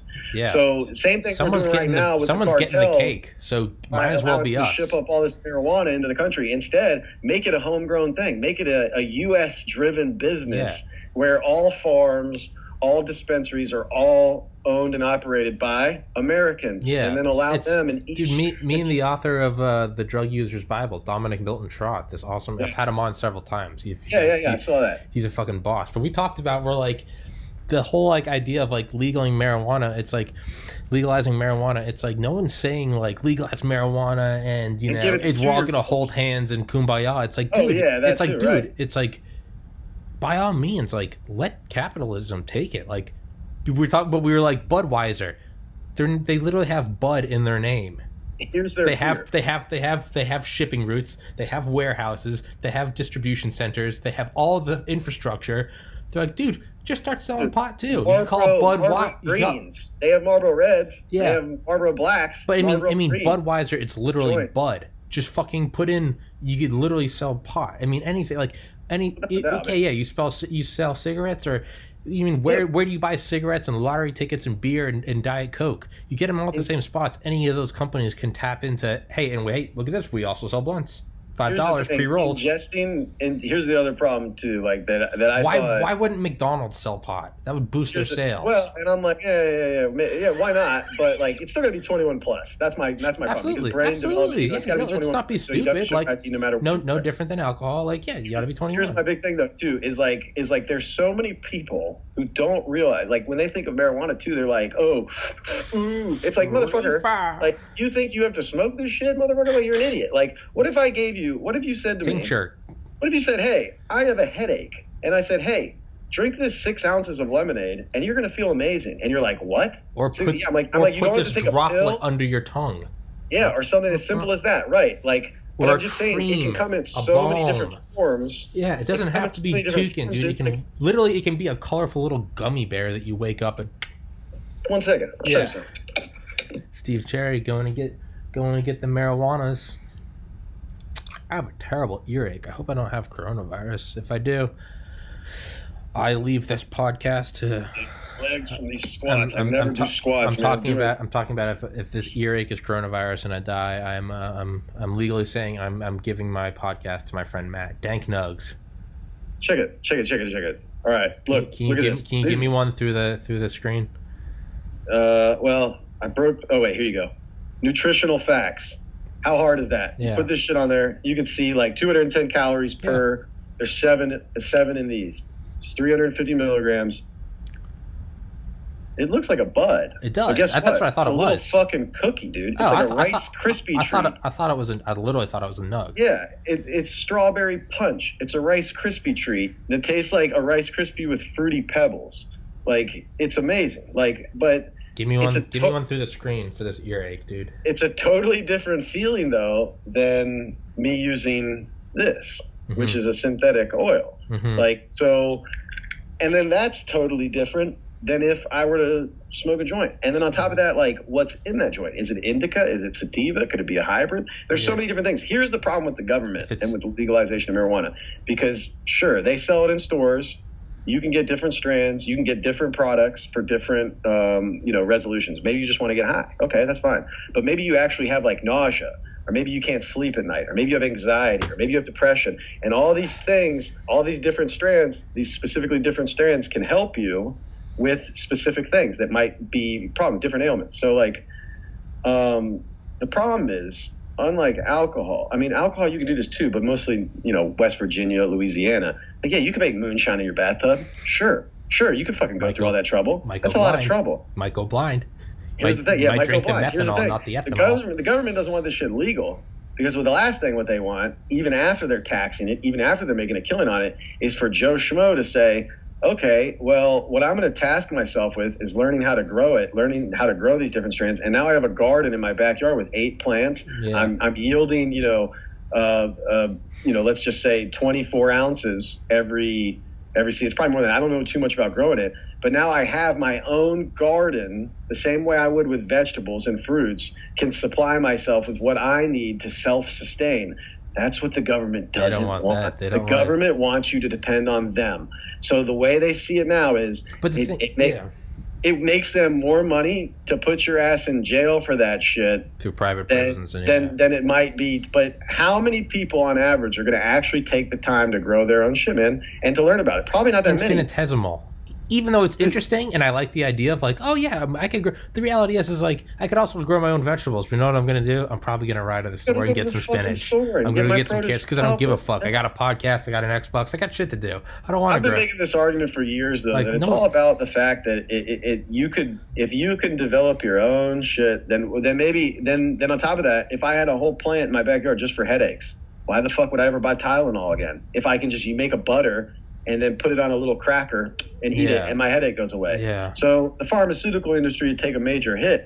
But this is where we get into that point where I was talking about good and bad coming from all this, is how much more can governments be willing to allow people to suffer for capital gain, whether that be in a jail cell or be physically, mentally, whatever it may be, because whatever we're doing now doesn't work. It's not. It's not working. Hate it or love it, the movie that I thought best exemplified that last year might have been Joker, and Parasite in terms of financial inequality, but like, and what people have to do and what it's like being so poor. But like Joker, man, it really holds a mirror up to what it's like to live in this society with mental health issues, and it's obviously to an extreme, but like the guy is God, I was just watching a video of this dude on YouTube last night, and it was freaking me out because it's called, like, starts with a P, but it's something about laughter. Like, you cannot stop pathological laughter.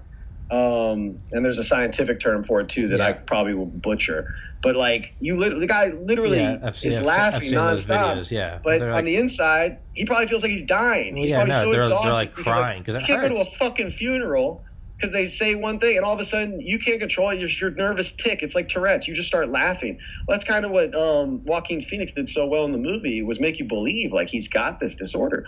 But you know, you're riding on the subway and you just burst out laughing. The next thing you know, Joe Schmo again, he's pissed because he can't grow his marijuana in the backyard, you know, and he hears you laughing, he thinks you're laughing at him. Now he wants to fuck with you. Like, so it's an everyday struggle for these people, and we're not really like, it just feels like, especially if they're left behind in terms of their financial situation, if they're in the lower third, nobody's going to give a, I mean, I'm in the middle class, dude, and when I got let go from Channel 4, I almost felt like it was a big fuck you to everything that I've been dealing with mental health wise, because I've been going through all this shit. I had like one outburst, probably my only second outburst in 2 years, because somebody disrespected me, and I felt really shitty at the time mentally, and I kind of flipped out, and it was like they just fired me for that. It's like, to me, that's what we do to people in this society, especially when they're going through it the worst and don't know how to handle it because they can't figure out how to get the help that they need, is we kick them to the curb.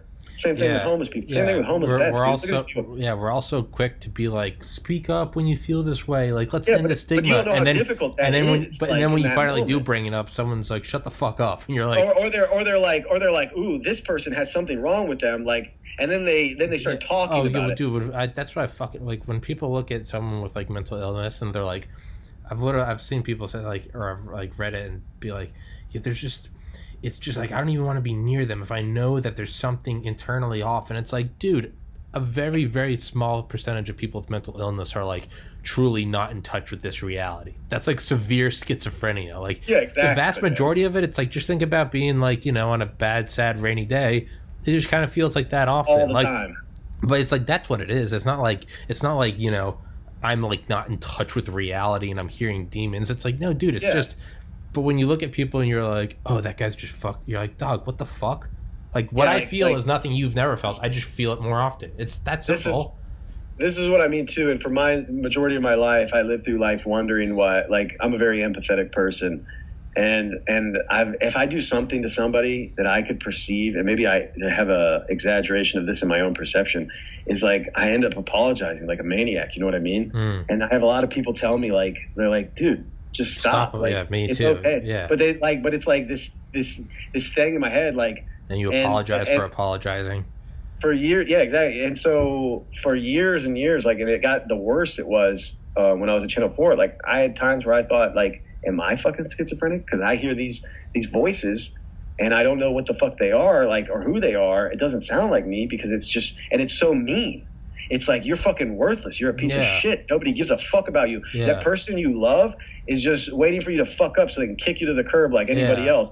And this and that. And it got so bad, man, like that eventually, like, I didn't have my own, like, self-love, an internal voice representing that part of me to, like, stand up to that voice. So like, I'm just living my life. And every night I'd go out to a story for Channel 4. I might have mentioned this before. And I'd be driving back to the station. And Jacksonville has, like, it's known for its, like, bridges, its waterways.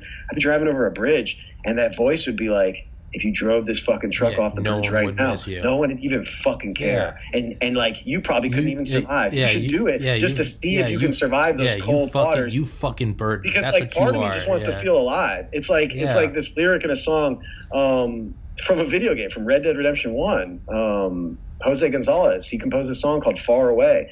And the first lyric is step in front of a runaway train, just to feel alive again. Yeah. And to me, it was like my whole being, existence in that moment was I'm covering all these things that people would be like, oh my God, that's so cool. Must have been cool working in the news, interviewing celebrities, doing this and that. And I'm like, yeah, but when like it's Tuesday and I've already covered 2 triple homicides and one in which like a baby was shot and killed for no reason other than existing, like you get detached, in my opinion, from like reasonable thoughts about reality and what is really going on, because that's the extreme of it, and you're always caught up in the extreme of it. So to me, it was like I almost felt like just completely dead on the inside, because I felt like there was nothing I could really do other than tell these stories. But at the same time, when something tragic happens and people in the newsroom are almost like celebrating because now they have an opportunity to win another award or this and that, I'd be like, how the fuck can you feel this way? How the fuck can you think like this? And my entire life, I spent 20 plus years, probably 27, 28 years of actual rational thought. So not that long, but like 20 years of rational thought, because I don't consider me before like 8, 9 years old really rational thought. I mean, it's hard to do. I don't think the first 10 years. I had a close friend of mine die when I was 6, drowned in a pond, froze to death. So to me, that was almost, 6 years old, 7 years old is when I felt like this adult part of my brain start thinking about things that I don't think little kids should think about, like death. It's the big one. Like, and it was like, all these fears you start developing, and then you start becoming jaded towards people. And I became angry. I mean, I was angry with my home life, I was angry with all this stuff, but that's besides the point. I got to this point in my life, though, where it just dawned on me, not everyone's brain operates the same way yours does. Just like cars don't operate the same way. They all have similar functionality, and they all have similar parts and pieces that exist within them. Or headphones and microphones. Like to my brother, like exactly. Yeah, to my brother, it's like what we're both. I'm like, I'm not calling him out. I'm not trying to call these other friends of mine out. But like, I know a lot of people, and my mom can struggle with this too, have a real issue with apologizing. Whereas it's like almost too easy for me at times. So I've had to learn to not apologize for everything. But like when I hurt someone genuinely, and I feel that like I need to apologize, I have no problem doing it. I don't have this ego that's going to put up this wall and say, you're right, you're not wrong, don't apologize. But I did start to realize, like, from that, with people's brains operating differently, that perhaps the voices I were hearing weren't because I was crazy. And dude, I've got to send you this album. And next time you just need a day where you're going to just you just want to meditate, or you just want to listen to something that'll give you like just this unbelievable, in my opinion, almost like this just perspective. It's this guy, East Forest, is this musician. He makes music. He went to live with spiritual guru Ram Dass, who passed away last year. He went and lived with him for like 6 weeks or something like that, and recorded all these conversations they had. I love Ram Dass. Dude, I'm telling you, you're gonna love this album. I'm gonna send it to you, and you're gonna flip out. He recorded all this amazing shit from Ram Dass, and then made an album with it. And it's a lot of like, dude, there's an awesome one called Crease, KRIECE. He made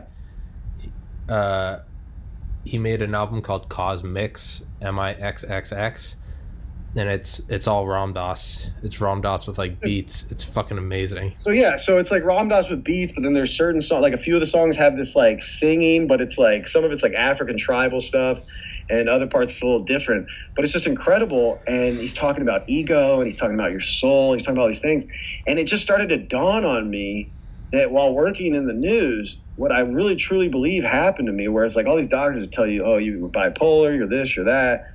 And I mean, I still have anxiety and depression, but that's something I've always had. But I just started to realize, like, that voice in my head that was telling me I was a worthless piece of shit, that I was this and that, was like, it was like my ego. It's like my ego, because I was living a life at the time that the person who I wanted to be was so conflicting with who I really am. Like, the person I was trying to be by working in the news, develop on my social media presence, this and that, like, which I never really care about, like marketing myself that way and things like that.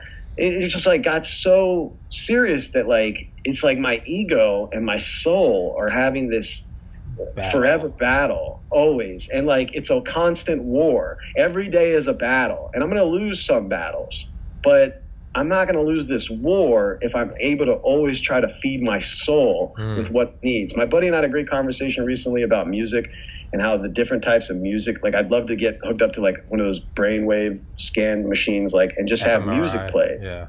You know what I mean? And see how my brain reacts to different music, because dude, I had this aggressive aura around me the last couple of months, and I didn't know what was going on. I was like, this isn't me. Like, what? It's like my ego coming back and taking over me and consuming me and making me say things and do things that I don't want to do. I get that way when I find I'm meditating less. It doesn't happen overnight. Yeah. But I'll notice after a couple of weeks, I'll be like, I like that confrontation could have been completely avoided if I had just said, "You're right, I'm wrong. Like, you're right, I shouldn't have done that." In the face. Yeah, like, or like weeks ago. Yeah, like there are times where I'm like, and it happens slowly, but one day you just kind of notice it. You're like, God, I'm just being like, I'll find myself and I'll be like, yeah, dude, the world literally revolves around you. I'll just be thinking like, like I'll be angry at myself. Yeah, right. Like, You'll be like talking shit to yourself, and you're like, I got to be my biggest fan, because exactly.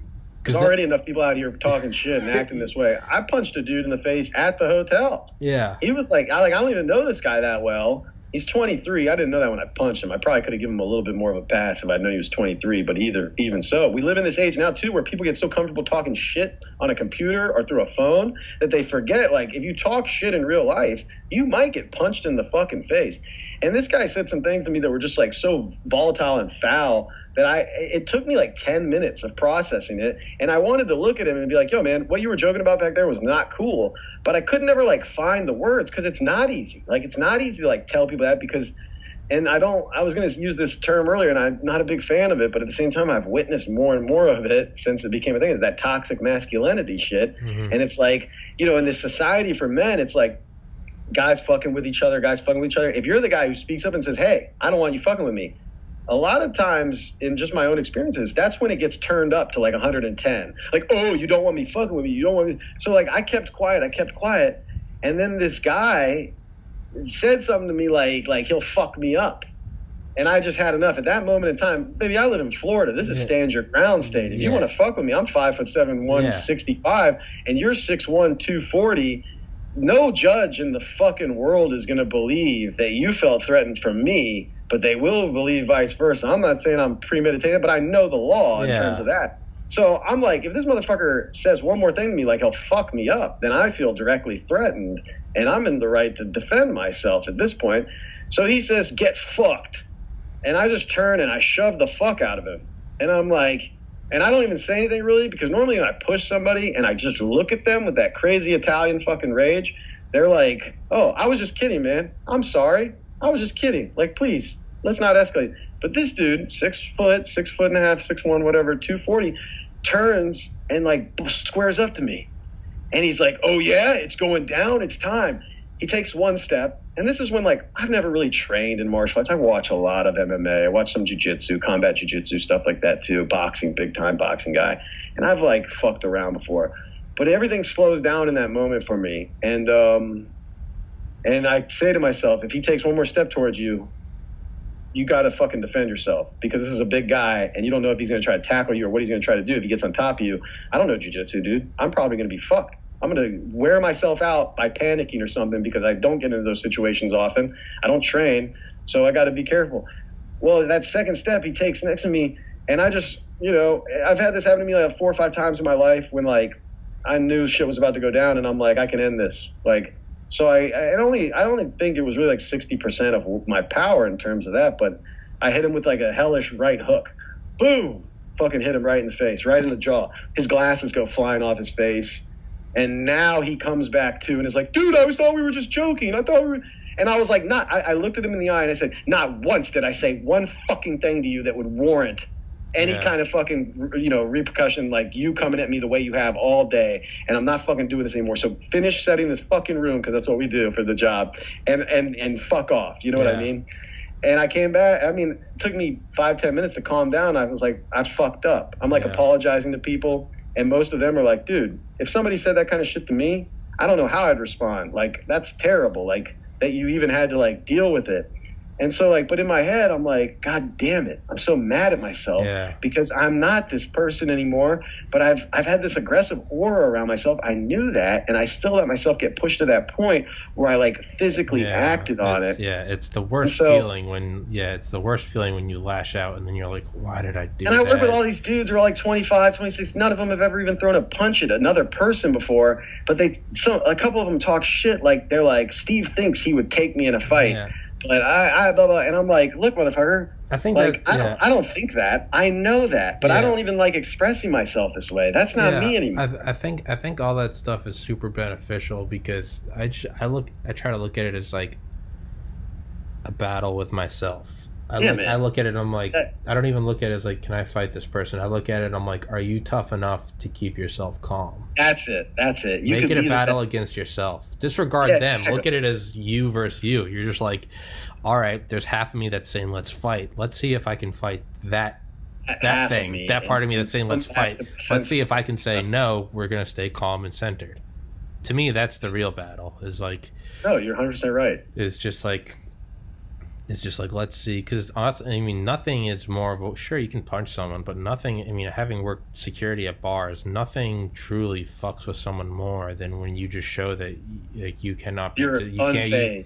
Like, not only are you unfazed, but like you're not interested. It's just like, you just keep the look on your face that says like, dude, I'm paid to stand here. I don't. So I did that. Like, thank you for entertaining my afternoon. Like, you just gotta disconnect. I did that for like all day, and then after he said this one thing to me that I definitely was like, okay, that's the line crosser. I waited like 10 minutes trying to like just calm myself down, and then he kept wanting to escalate it. And like I said, I felt like I failed myself. I failed the people I love because I reacted, So like, it's all a learning experience. I got to take a piss, but that'll lead me to my next thing, which changed my entire life for the better, that I tried for the first time ever, like a week and a half after that. And once I tell you about this shit, you're going to be like, oh, fuck. Like, that is crazy. But maybe you've talked to somebody about it before. But let me take a piss real quick. I'll be right back. I got a little more time. I don't know how much time you have. Yeah, I got to tell you at least this story. I'll be right back. All right. We're recording. All right, yeah. So I was in this aggressive state of mind for months, and part of me felt like it had to have been because obviously I'm more stressed, got a baby on the way. I need to make money. All this shit's happening. Been feeling stressed, got sick, was feeling kind of shitty too. And then I had a buddy come over. We were watching the UFC I don't think it was it was weekend before last, like a week ago, Saturday. And it's crazy.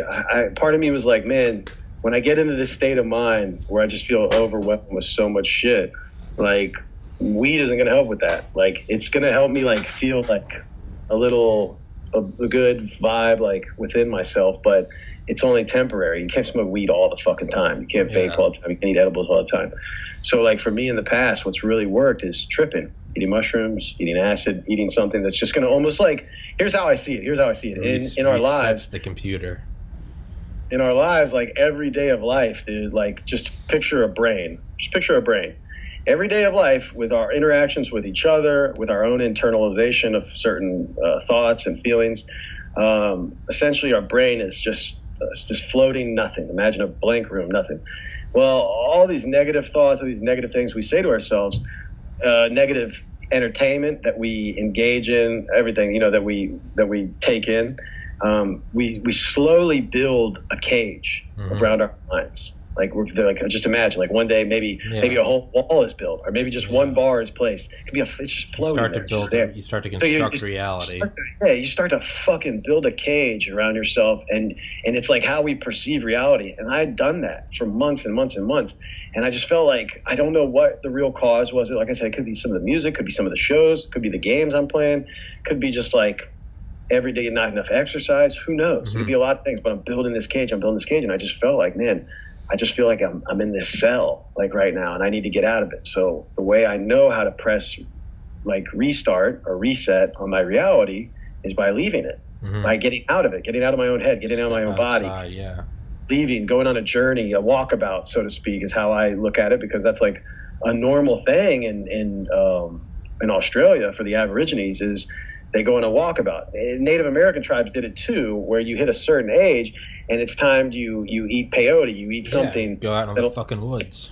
Yeah, go out in the woods and be with nature and have something change within you. So my buddy comes over to watch UFC. I'm like, damn, wish he'd brought me some acid, but I'm still kind of sick. So it probably wouldn't be a good thing for me to take acid anyways, like and fucking smoke all night and trip balls and then go to bed at like 8 a.m., and then wake up at like 1 p.m. and still feel worse than I did. So then out of nowhere, he's about to leave.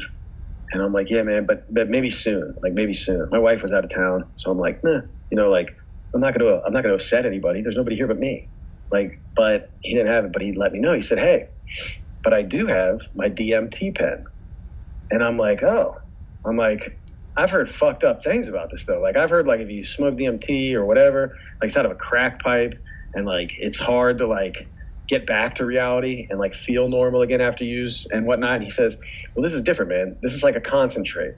It's just like our cartridges that we use for bud, and the DMT's in that. You hit it, however much you want. However much you hit it is how deep you'll go down like the rabbit hole. You don't have to hit it more than once. You'll feel something, but how deep do you want to go? I've told you I've got the Philips Hue lights. They like change colors and shit. Well, so I'm like, okay, I guess we're doing this. I put the Ram Dass East Forest album on that I mentioned to you because I'm like, this is what I've been like when I do meditate, rare occasions, this is what I've really enjoyed listening to lately. I throw that on, we come over to the couch, I take the pen, I rip it once, almost like instantly. I can't even like keep it in. Like I rip it. He's like, you have to hold it in. I rip it. And I'm like, I'm sick still though a little bit. So I can't hold anything in too long. So I'm like instantly like, oh God. Oh, I'm like, oh dude. And in my teenage years, salvia was a big thing. You get your hands on it, like Love Shack and those stores in Georgia that had all that shit. And salvia always like overwhelmed me for like 45 seconds and then it was over. You know what I mean? But I was kind of felt screwy afterwards. That's something you smoke. Yeah. Smoke salvia. One time I smoked salvia and literally I was on like a 3rd-story deck at a party and I didn't even know it was salvia. Somebody just handed me a bowl. I thought it was weed and I ripped it so hard and I was like, but it's like almost as if like, and this is terrible to say because this almost like scares people away probably. But when I took salvia, like I could almost like feel it in my veins. It felt like almost like rushing over me. Like I imagine the same feeling would be if you were about to be executed by lethal injection. Like you feel it rushing your veins, like, oh, something's changing in my like anatomy and my being. So I got that feeling. I had the DMT pen. I was like, oh my God. He said, just close your eyes, man. Just close your eyes. And I'm like closing my eyes. I'm like, oh my God. Like I feel this like overwhelming, like almost if like something is replacing my blood or replacing like what's in my veins right now. And it's I can feel it going from my fingers all the way to my legs, through the back of my neck, like just everywhere. I'm like, oh, what the fuck is happening? I hit it again. And then I had the single greatest experience I've ever had using any kind of drug. Man, and I mean, I've smoked opium, I've taken mushrooms, I've taken acid. I never did peyote. I really wish I had been around people who take peyote. I've smoked all different kinds of weed, you know what I mean? Like done drugs that I'm not proud of, that I don't even want to admit that I've done, you know what I mean? Like, so a plethora of shit.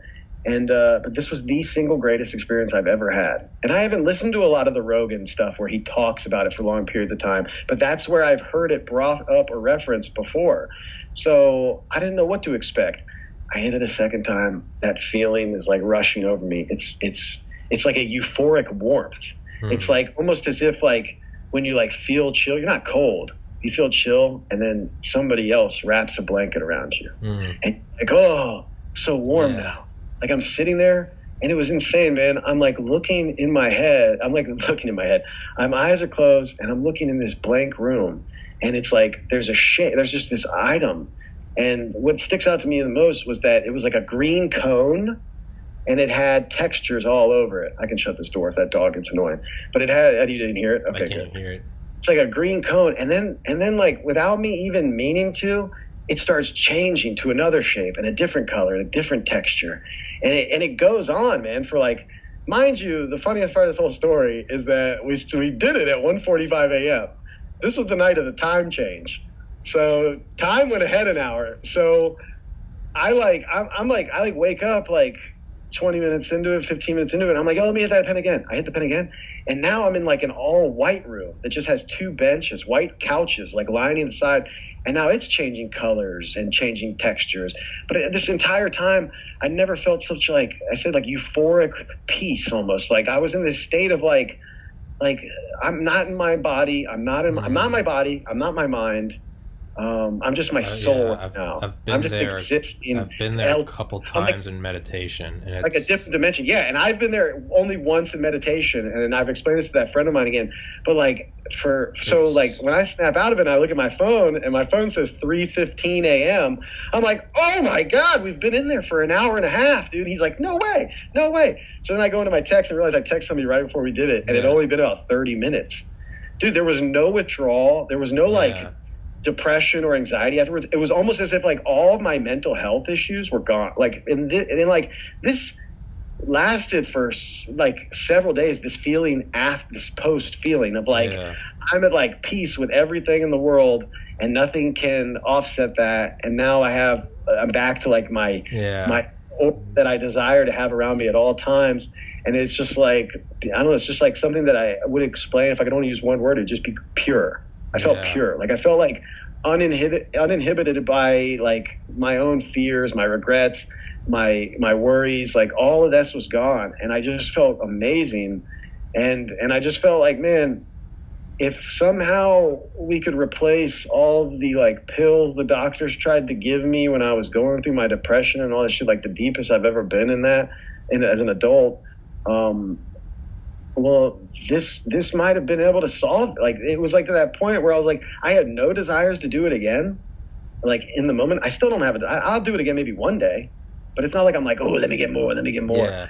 Like it was just so different, man. And I honestly like woke up the next day with like what felt like a new lease on life, like a whole new perspective, you know, and like a whole new living in an entirely new reality that was like an adaptation of what used to be, but now it's something like I'm at peace. Yeah. And like I'm the only times I've ever been able to gain that, through meditation. But this was as simple as just like, and I was like, and just it was like I said, I felt like I transcended this dimension and was somewhere else where like everything and anything that exists here on this plane didn't matter. Yeah. And what mattered was the exploration of my own like soul, not thought, not being, but like the soul like left and I went with it. And then like I said, when I came back, my buddy and I would just have big smiles on our faces, and we just talked for like 30 minutes about the warmth and like the places like that you could go. And I'm like, dude, the most dangerous part about this would be like not stopping yourself from going too deep. I feel like, you know what I mean? Like, I feel like if I did it for hours or something like that, that's when it would be like so difficult to come back to. It was amazing, man. And I'm like, this is something that exists in this world that, you know, most people, and I hate saying that, most people, because what do I know about, you know, percentages of people knowing about things? But like, most people I know have no idea about this shit. You know what I mean? And I'm like, man, it's just, when you take psychedelics and you come back and you're like, does anyone know that this exists? There's a real key to this doorway. Like heaven exists right here. Here, like right now. It's up to you. It's not this like ethereal thing that happens when you're dead. It's like heaven exists today, this afternoon. It's just a handful of mushrooms away. It wasn't like intense, like trippiness. It's it not. Wasn't, like to me, because like when I eat, like even when I take mushrooms, sometimes like it's just like, and I haven't taken them in years, but it's like it's overwhelming. Whereas like because I'm like it's like half the pants on, half the pants off, because I'm still like overly aware of my thoughts and feelings when I'm on mushrooms. When I'm on acid, it takes pretty much all that away, but I'm still here. I feel great, and I'm like feeling things and swirls and all this and that, and colors are popping, and it's amazing. But this was like, it was like those are the only things I can compare it to. But this was still like so drastically different, because it felt like I like I said, transcended my existence and left for a little while. And then I came back, and like I said, it was like all that aggression, all that anger, all this like rage inside of me just seemed to be gone. And I'm like, is it going to come back if I start like doing the same things that I was doing before? So I have to be mindful of it. I need to do more meditation. I need to get back more into yoga. And there's no reason why I can't right now. You know what I mean? Because like I'm off work. It's wide open. So I've just got to figure out how strict I'll be about sticking to that plan, you know? Yeah. But it's something I was crazy, going to say, man. that's like the peace I've felt with meditation, the few times it's truly gone into a different place. Yeah, it's not like psychedelics. It's like, because those are intense. They have like their own baggage with them. It's like things are shaking and moving and like it's fun, but like with this, like the meditation bliss, it's very, it's pure. That's a perfect word for it. Is you literally just, it's like perfectly like filtered wall. Organic, or it's like a blank canvas. You're just like, you're literally, when you're there and you literally, it's just like, you feel like you could hear a pin drop on the other side of the planet. It's just like echoes of eternity, and you're just it's not happiness. That's the thing. Is there's not happy and sad. There's not good and bad. It's literally just. It just is, peace. And that's what I always mean. That's what it's just pure reality, and you're just like, and yeah, you look at life, and whenever I get into that spot. What life feels like is I was playing a really intense video game, and then I hit pause and I like went into the kitchen or whatever. And I literally just left that reality. It's on the TV. I just walked away from it. That's what it feels like. You're like, literally, like you hit pause on life. You're like, okay, I understand. I'm playing human on Earth. Pause, and you're like, let me go into this room of bliss. And it's just like human on Earth is like a game you're playing. That you're like, I'm gonna hit resume after this. But you're like, it's over. And you're like, oh. Okay. Yeah, man. It's something else, but like this in particular, like I say, I mean, I've been tripping on the psychedelics for years. This was so different, man. And like I said, the only time I've ever felt this in meditation was very similar, though, in terms of like, I had some I think I had some soft music going, or I could have just been sitting in a room with nothing. And I had my eyes closed, and I wrote it all down in my meditation journal after. And I explained it to my friend like this. It was like once I cleared my mind, it was like absolute nothingness. It was like nothingness. And then all of a sudden, in the meditation, I began like, it's not hallucination because it's in your mind, but I began like having different things pop into my head that had no rhyme or reason in terms of like where they were coming from or why I would be thinking about them. Like one was shape, another was an item, but the colors were not what they are in our typical life, like of when we view these things. And after that meditation and feeling that way of seeing these like shapes, colors, and all this just from nothingness, it was like almost like it's enlightening. It's almost like it made me reflect on what is important and like what I have access to just right here within me, as opposed to what for so many years I've strived to become or strived to gain that would hold no true value in this place. You know what I mean? Like, so I don't have to look at myself in this reality and be so strict or be so like hard on myself or crazy about, because as you said, like it's like a video game. This is only like one facet of existence, and like we're all scared of dying and this and that.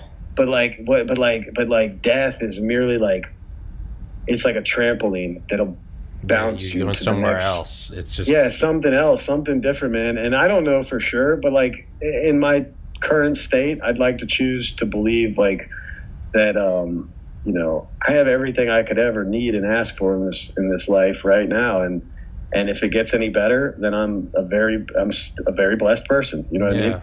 And if shit hits the fan and gets bad, well, then that's the hand you're dealt. That's what happens. And then perhaps like through all the bad stuff, which is extremely difficult to view this way when you're going through it, but it also is a trampoline. It's getting you somewhere else. It's the good and the bad. It's always bringing you somewhere. Just be open to it. Be open to it. Be open to others. Realize like it's like Ram Dass in one of the songs, basically just like he was told like love everybody. Yeah. And initially he's like, that's impossible. Yeah. Like love everyone, tell the truth. Yeah. Yeah, and it's like it's like a constant state of just, you know, like you said, me versus me. But at the same time now, like with as much self-love as I have, and I can use that to help defend my soul when I'm reflecting, to not be so like hard on myself, because my ego I allow my ego to do something or get the best of me. Well, then still love myself, still keep moving forward, still learning from everything you can, and hoping that now, as I'm prepared to become a parent in this fucking crazy time, it's like hopefully be able to utilize that to help this child gain that ability much sooner. Dude, it might not be my place or my role, but as a parent, I'm like, yes, that's what I'm here to do, is to like help this kid, no matter what it is that I need to help them with. But at the same time, it might be something that happens to that person, that child, in their life much later on that triggers it for them, you know, as it has for me. And I'm 31, I'll be 32 this year. So, you know, it's just like, what happens, you know, don't worry about it. Don't stress about it. Don't freak out. Like, especially if it's financial and stuff like that, it's easy to, because it's hard. We live in this capitalistic society, which I'd still choose every day of my life over any kind of form of socialism or communism. But at the same time, like, just ebbs and flows, man. Go with it. Yeah. Be the best. Do the best you can. Hold yourself to a high standard, but also don't beat yourself up. Don't kill yourself if you can't live up to that at every moment. Man, this is going to sound crazy, and I don't mean to be super critical of them. We had 2 conferences going on last Wednesday. One was PGA Marketing Forum. That's where I was. But then some of my coworkers were in the Fellowship of Christian Athletes conference. And the guy basically said that, like, what God expects of you is perfection. And this and that. He was like beating this into these kids, these like young kids. And I'm like, the same way Catholicism and the way I was taught it, like, kind of fucked me up. Yeah. I feel like I worry for kids being told things like that, because it's like, we're people, we're going to make mistakes. You're going to have impure thoughts. You're going to have all these things. But if this person's telling you that if you have an impure thought, you're not perfect, you can't get perfection, and perfection is the only way to be, well, then what you're setting, in my opinion, these kids up for is feeling less than all the time. Feeling less than what they truly are, which is perfect with just the way they are. Like, don't get me wrong, because I am the first person to make the argument that what the fuck have we done in society with all this plus size bullshit in terms of like obesity, because it's just unhealthy. Mm-hmm. I mean, yes, there are people who are just naturally bigger, and it's like that's their healthy weight. But at the same time, we've gotten to a point where we're like, we want people to feel happy and okay with who they are, even if it's unhealthy. And to me, that's where it's like you have to draw the line. Like, and the funniest one I heard was, like, I saw an article that said overweight or plus size women are not attracted to overweight men. Yeah. And I was like, what? Like, how does that work? Like, are they both overweight? Yeah. Like, why is one plus size and one's overweight? Like, that's it. That's what we're doing in society now, though. And we did it in order to course correct for, like, you know, the hero always being a man, a white man, handsome, muscular, this and that. The hero's this and that, and can't be that. And it's like, so now we're trying to course correct, you know, make girls feel like, you know, they have the power too to do anything, this and that. And it's like, but just as we've done with this, like, people being offended and sensitivity and feelings are more important thing, like, are we going too far? Yeah. Are we course correcting too far and now going off another deep end, off a rail, like into a place that it's like you're going to get reactions to that? So the ultimate reaction to me from all this course correcting is like, you know, hardcore either alt-right or Antifa. You know what I mean? You get these groups of people, opposite sides of what they believe, but they're like the exact same fucking people. Yeah. And, you know, one wears masks and the other wears ties. It doesn't matter. And they fuck people up and act crazy and supposedly represent huge chunks of society, when in actuality, it's like, no, they're just the loud-ass minority. But, you know, the other side now uses that as fuel to hate even more, you know, and the most real fucking thing ever taught from Star Wars was like hate leads to anger, anger leads to whatever, and then that leads to the dark side. You know what I mean? And jealousy and all this stuff. And it's just a matter of how do you manage it internally. And for me, it was just a crazy experience to be able to kind of hit reset on all of that, because I'd felt some of that recently, you know, and But it does suck to come back to a reality where, like, you know, where there's all this nonsense, in my opinion, going on, where people at such like a face value or face level are like making choices and have their opinions and express themselves. And you know, it doesn't truly benefit anybody but them and their ego, which is ultimately the real enemy of all mankind, is like our egos. Like, you know, it's like, because that's who we think we should be, but the soul is who we really are. So what are you willing to do to become the person you think you should be? To some people, that's step over everyone, never lend a helping hand. But to me, in order to be who I am, will always be to try to help people, even if sometimes it's at my cost, which is not a good thing, because you shouldn't make yourself suffer necessarily at the expense of others. But it really depends on what that expense is. If it's to make people laugh, I find value in that. If it's to make them smile, same thing. But, you know, what are we really gaining? You know, or what are they gaining? And sometimes people will treat you like shit if you expose that side of yourself. I mean, I've had that happen to me so many times, man. That does happen. Dude, I'm gonna have to end this. My you're good, man. Ear is fucking killing me. I don't know why it's hurt. I'm sorry. I'm trying to think of like remedies for it, but I've never had like an actual earache. Yeah, my mom's a nurse. You couldn't have possibly done anything to damage your eardrum, right? Not that I know of. Because I'll tell you what, here's a funny, gross ending to this whole thing. I went to Hawaii a few years ago, 2016. I was supposed to go to Italy. Wish I could have just gone to Italy by myself. I kind of made a decision out of fear to go to Hawaii, because I knew if I go to Italy by myself, I've got to learn a lot of Italian real quick, and I got to be comfortable with like making my own schedule, making my own plans, driving all over the place. So I went to Hawaii instead, because I knew I'd party. I was on a helicopter tour. My friend arranged for me through Wyndham Hotels. I went like this. I had the headset on. Went like this because my ear itched while we were in the air, 1,000 feet. Doing that allowed air pressure to seep in through my headset into my ear, and my eardrum exploded. Like in the middle of so for like 4 days straight, what I was hearing on this side was completely different from this side. I go to a doctor, finally, he's like, "Yeah, your eardrums burst, man. You're gonna have to like put these drops in. You're gonna have to do this. You're gonna have to do that." And it's fine now. My hearing's okay, but the gross part of it is now when I get sick. And this was happening to me when I have it. If I blow my nose really hard, mucus comes out of my eyes. Jesus. Because I fucked my like receptacles or whatever it is that connects from your ear to your sinuses and shit like that.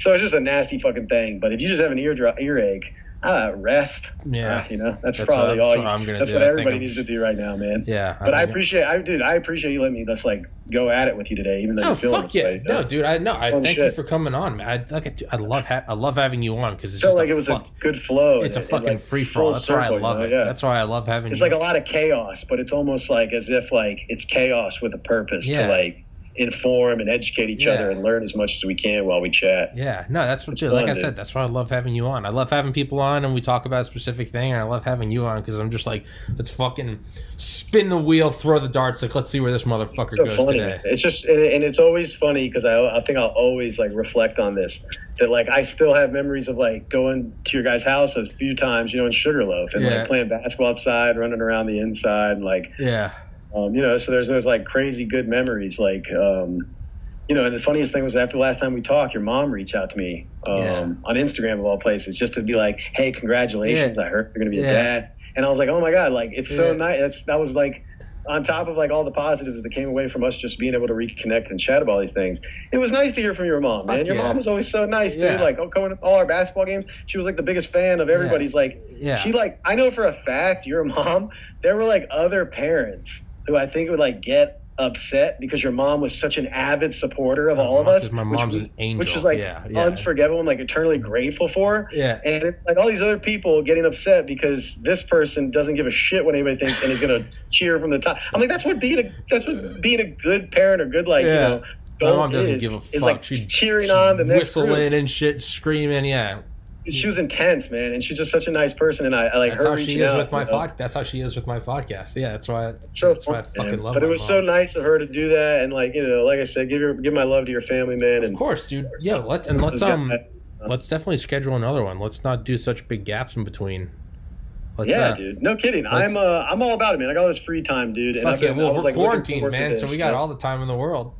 Yeah. So I mean, who knows how long this thing lasts? But you know, stay vigilant, and you see somebody cough, you know, make sure you tell the Gestapo. So Man, write down their license plate. Make sure you kill them.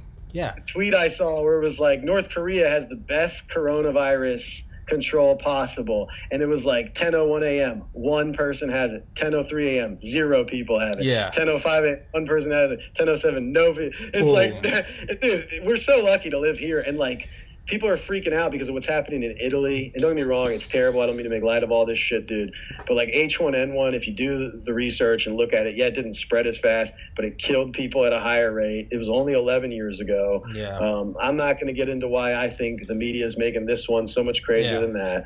But like, okay, it's awful. It's awful. I think something like 32,000 people in Italy are infected by, 32,000 people in Italy are infected by it. 2,100 have died.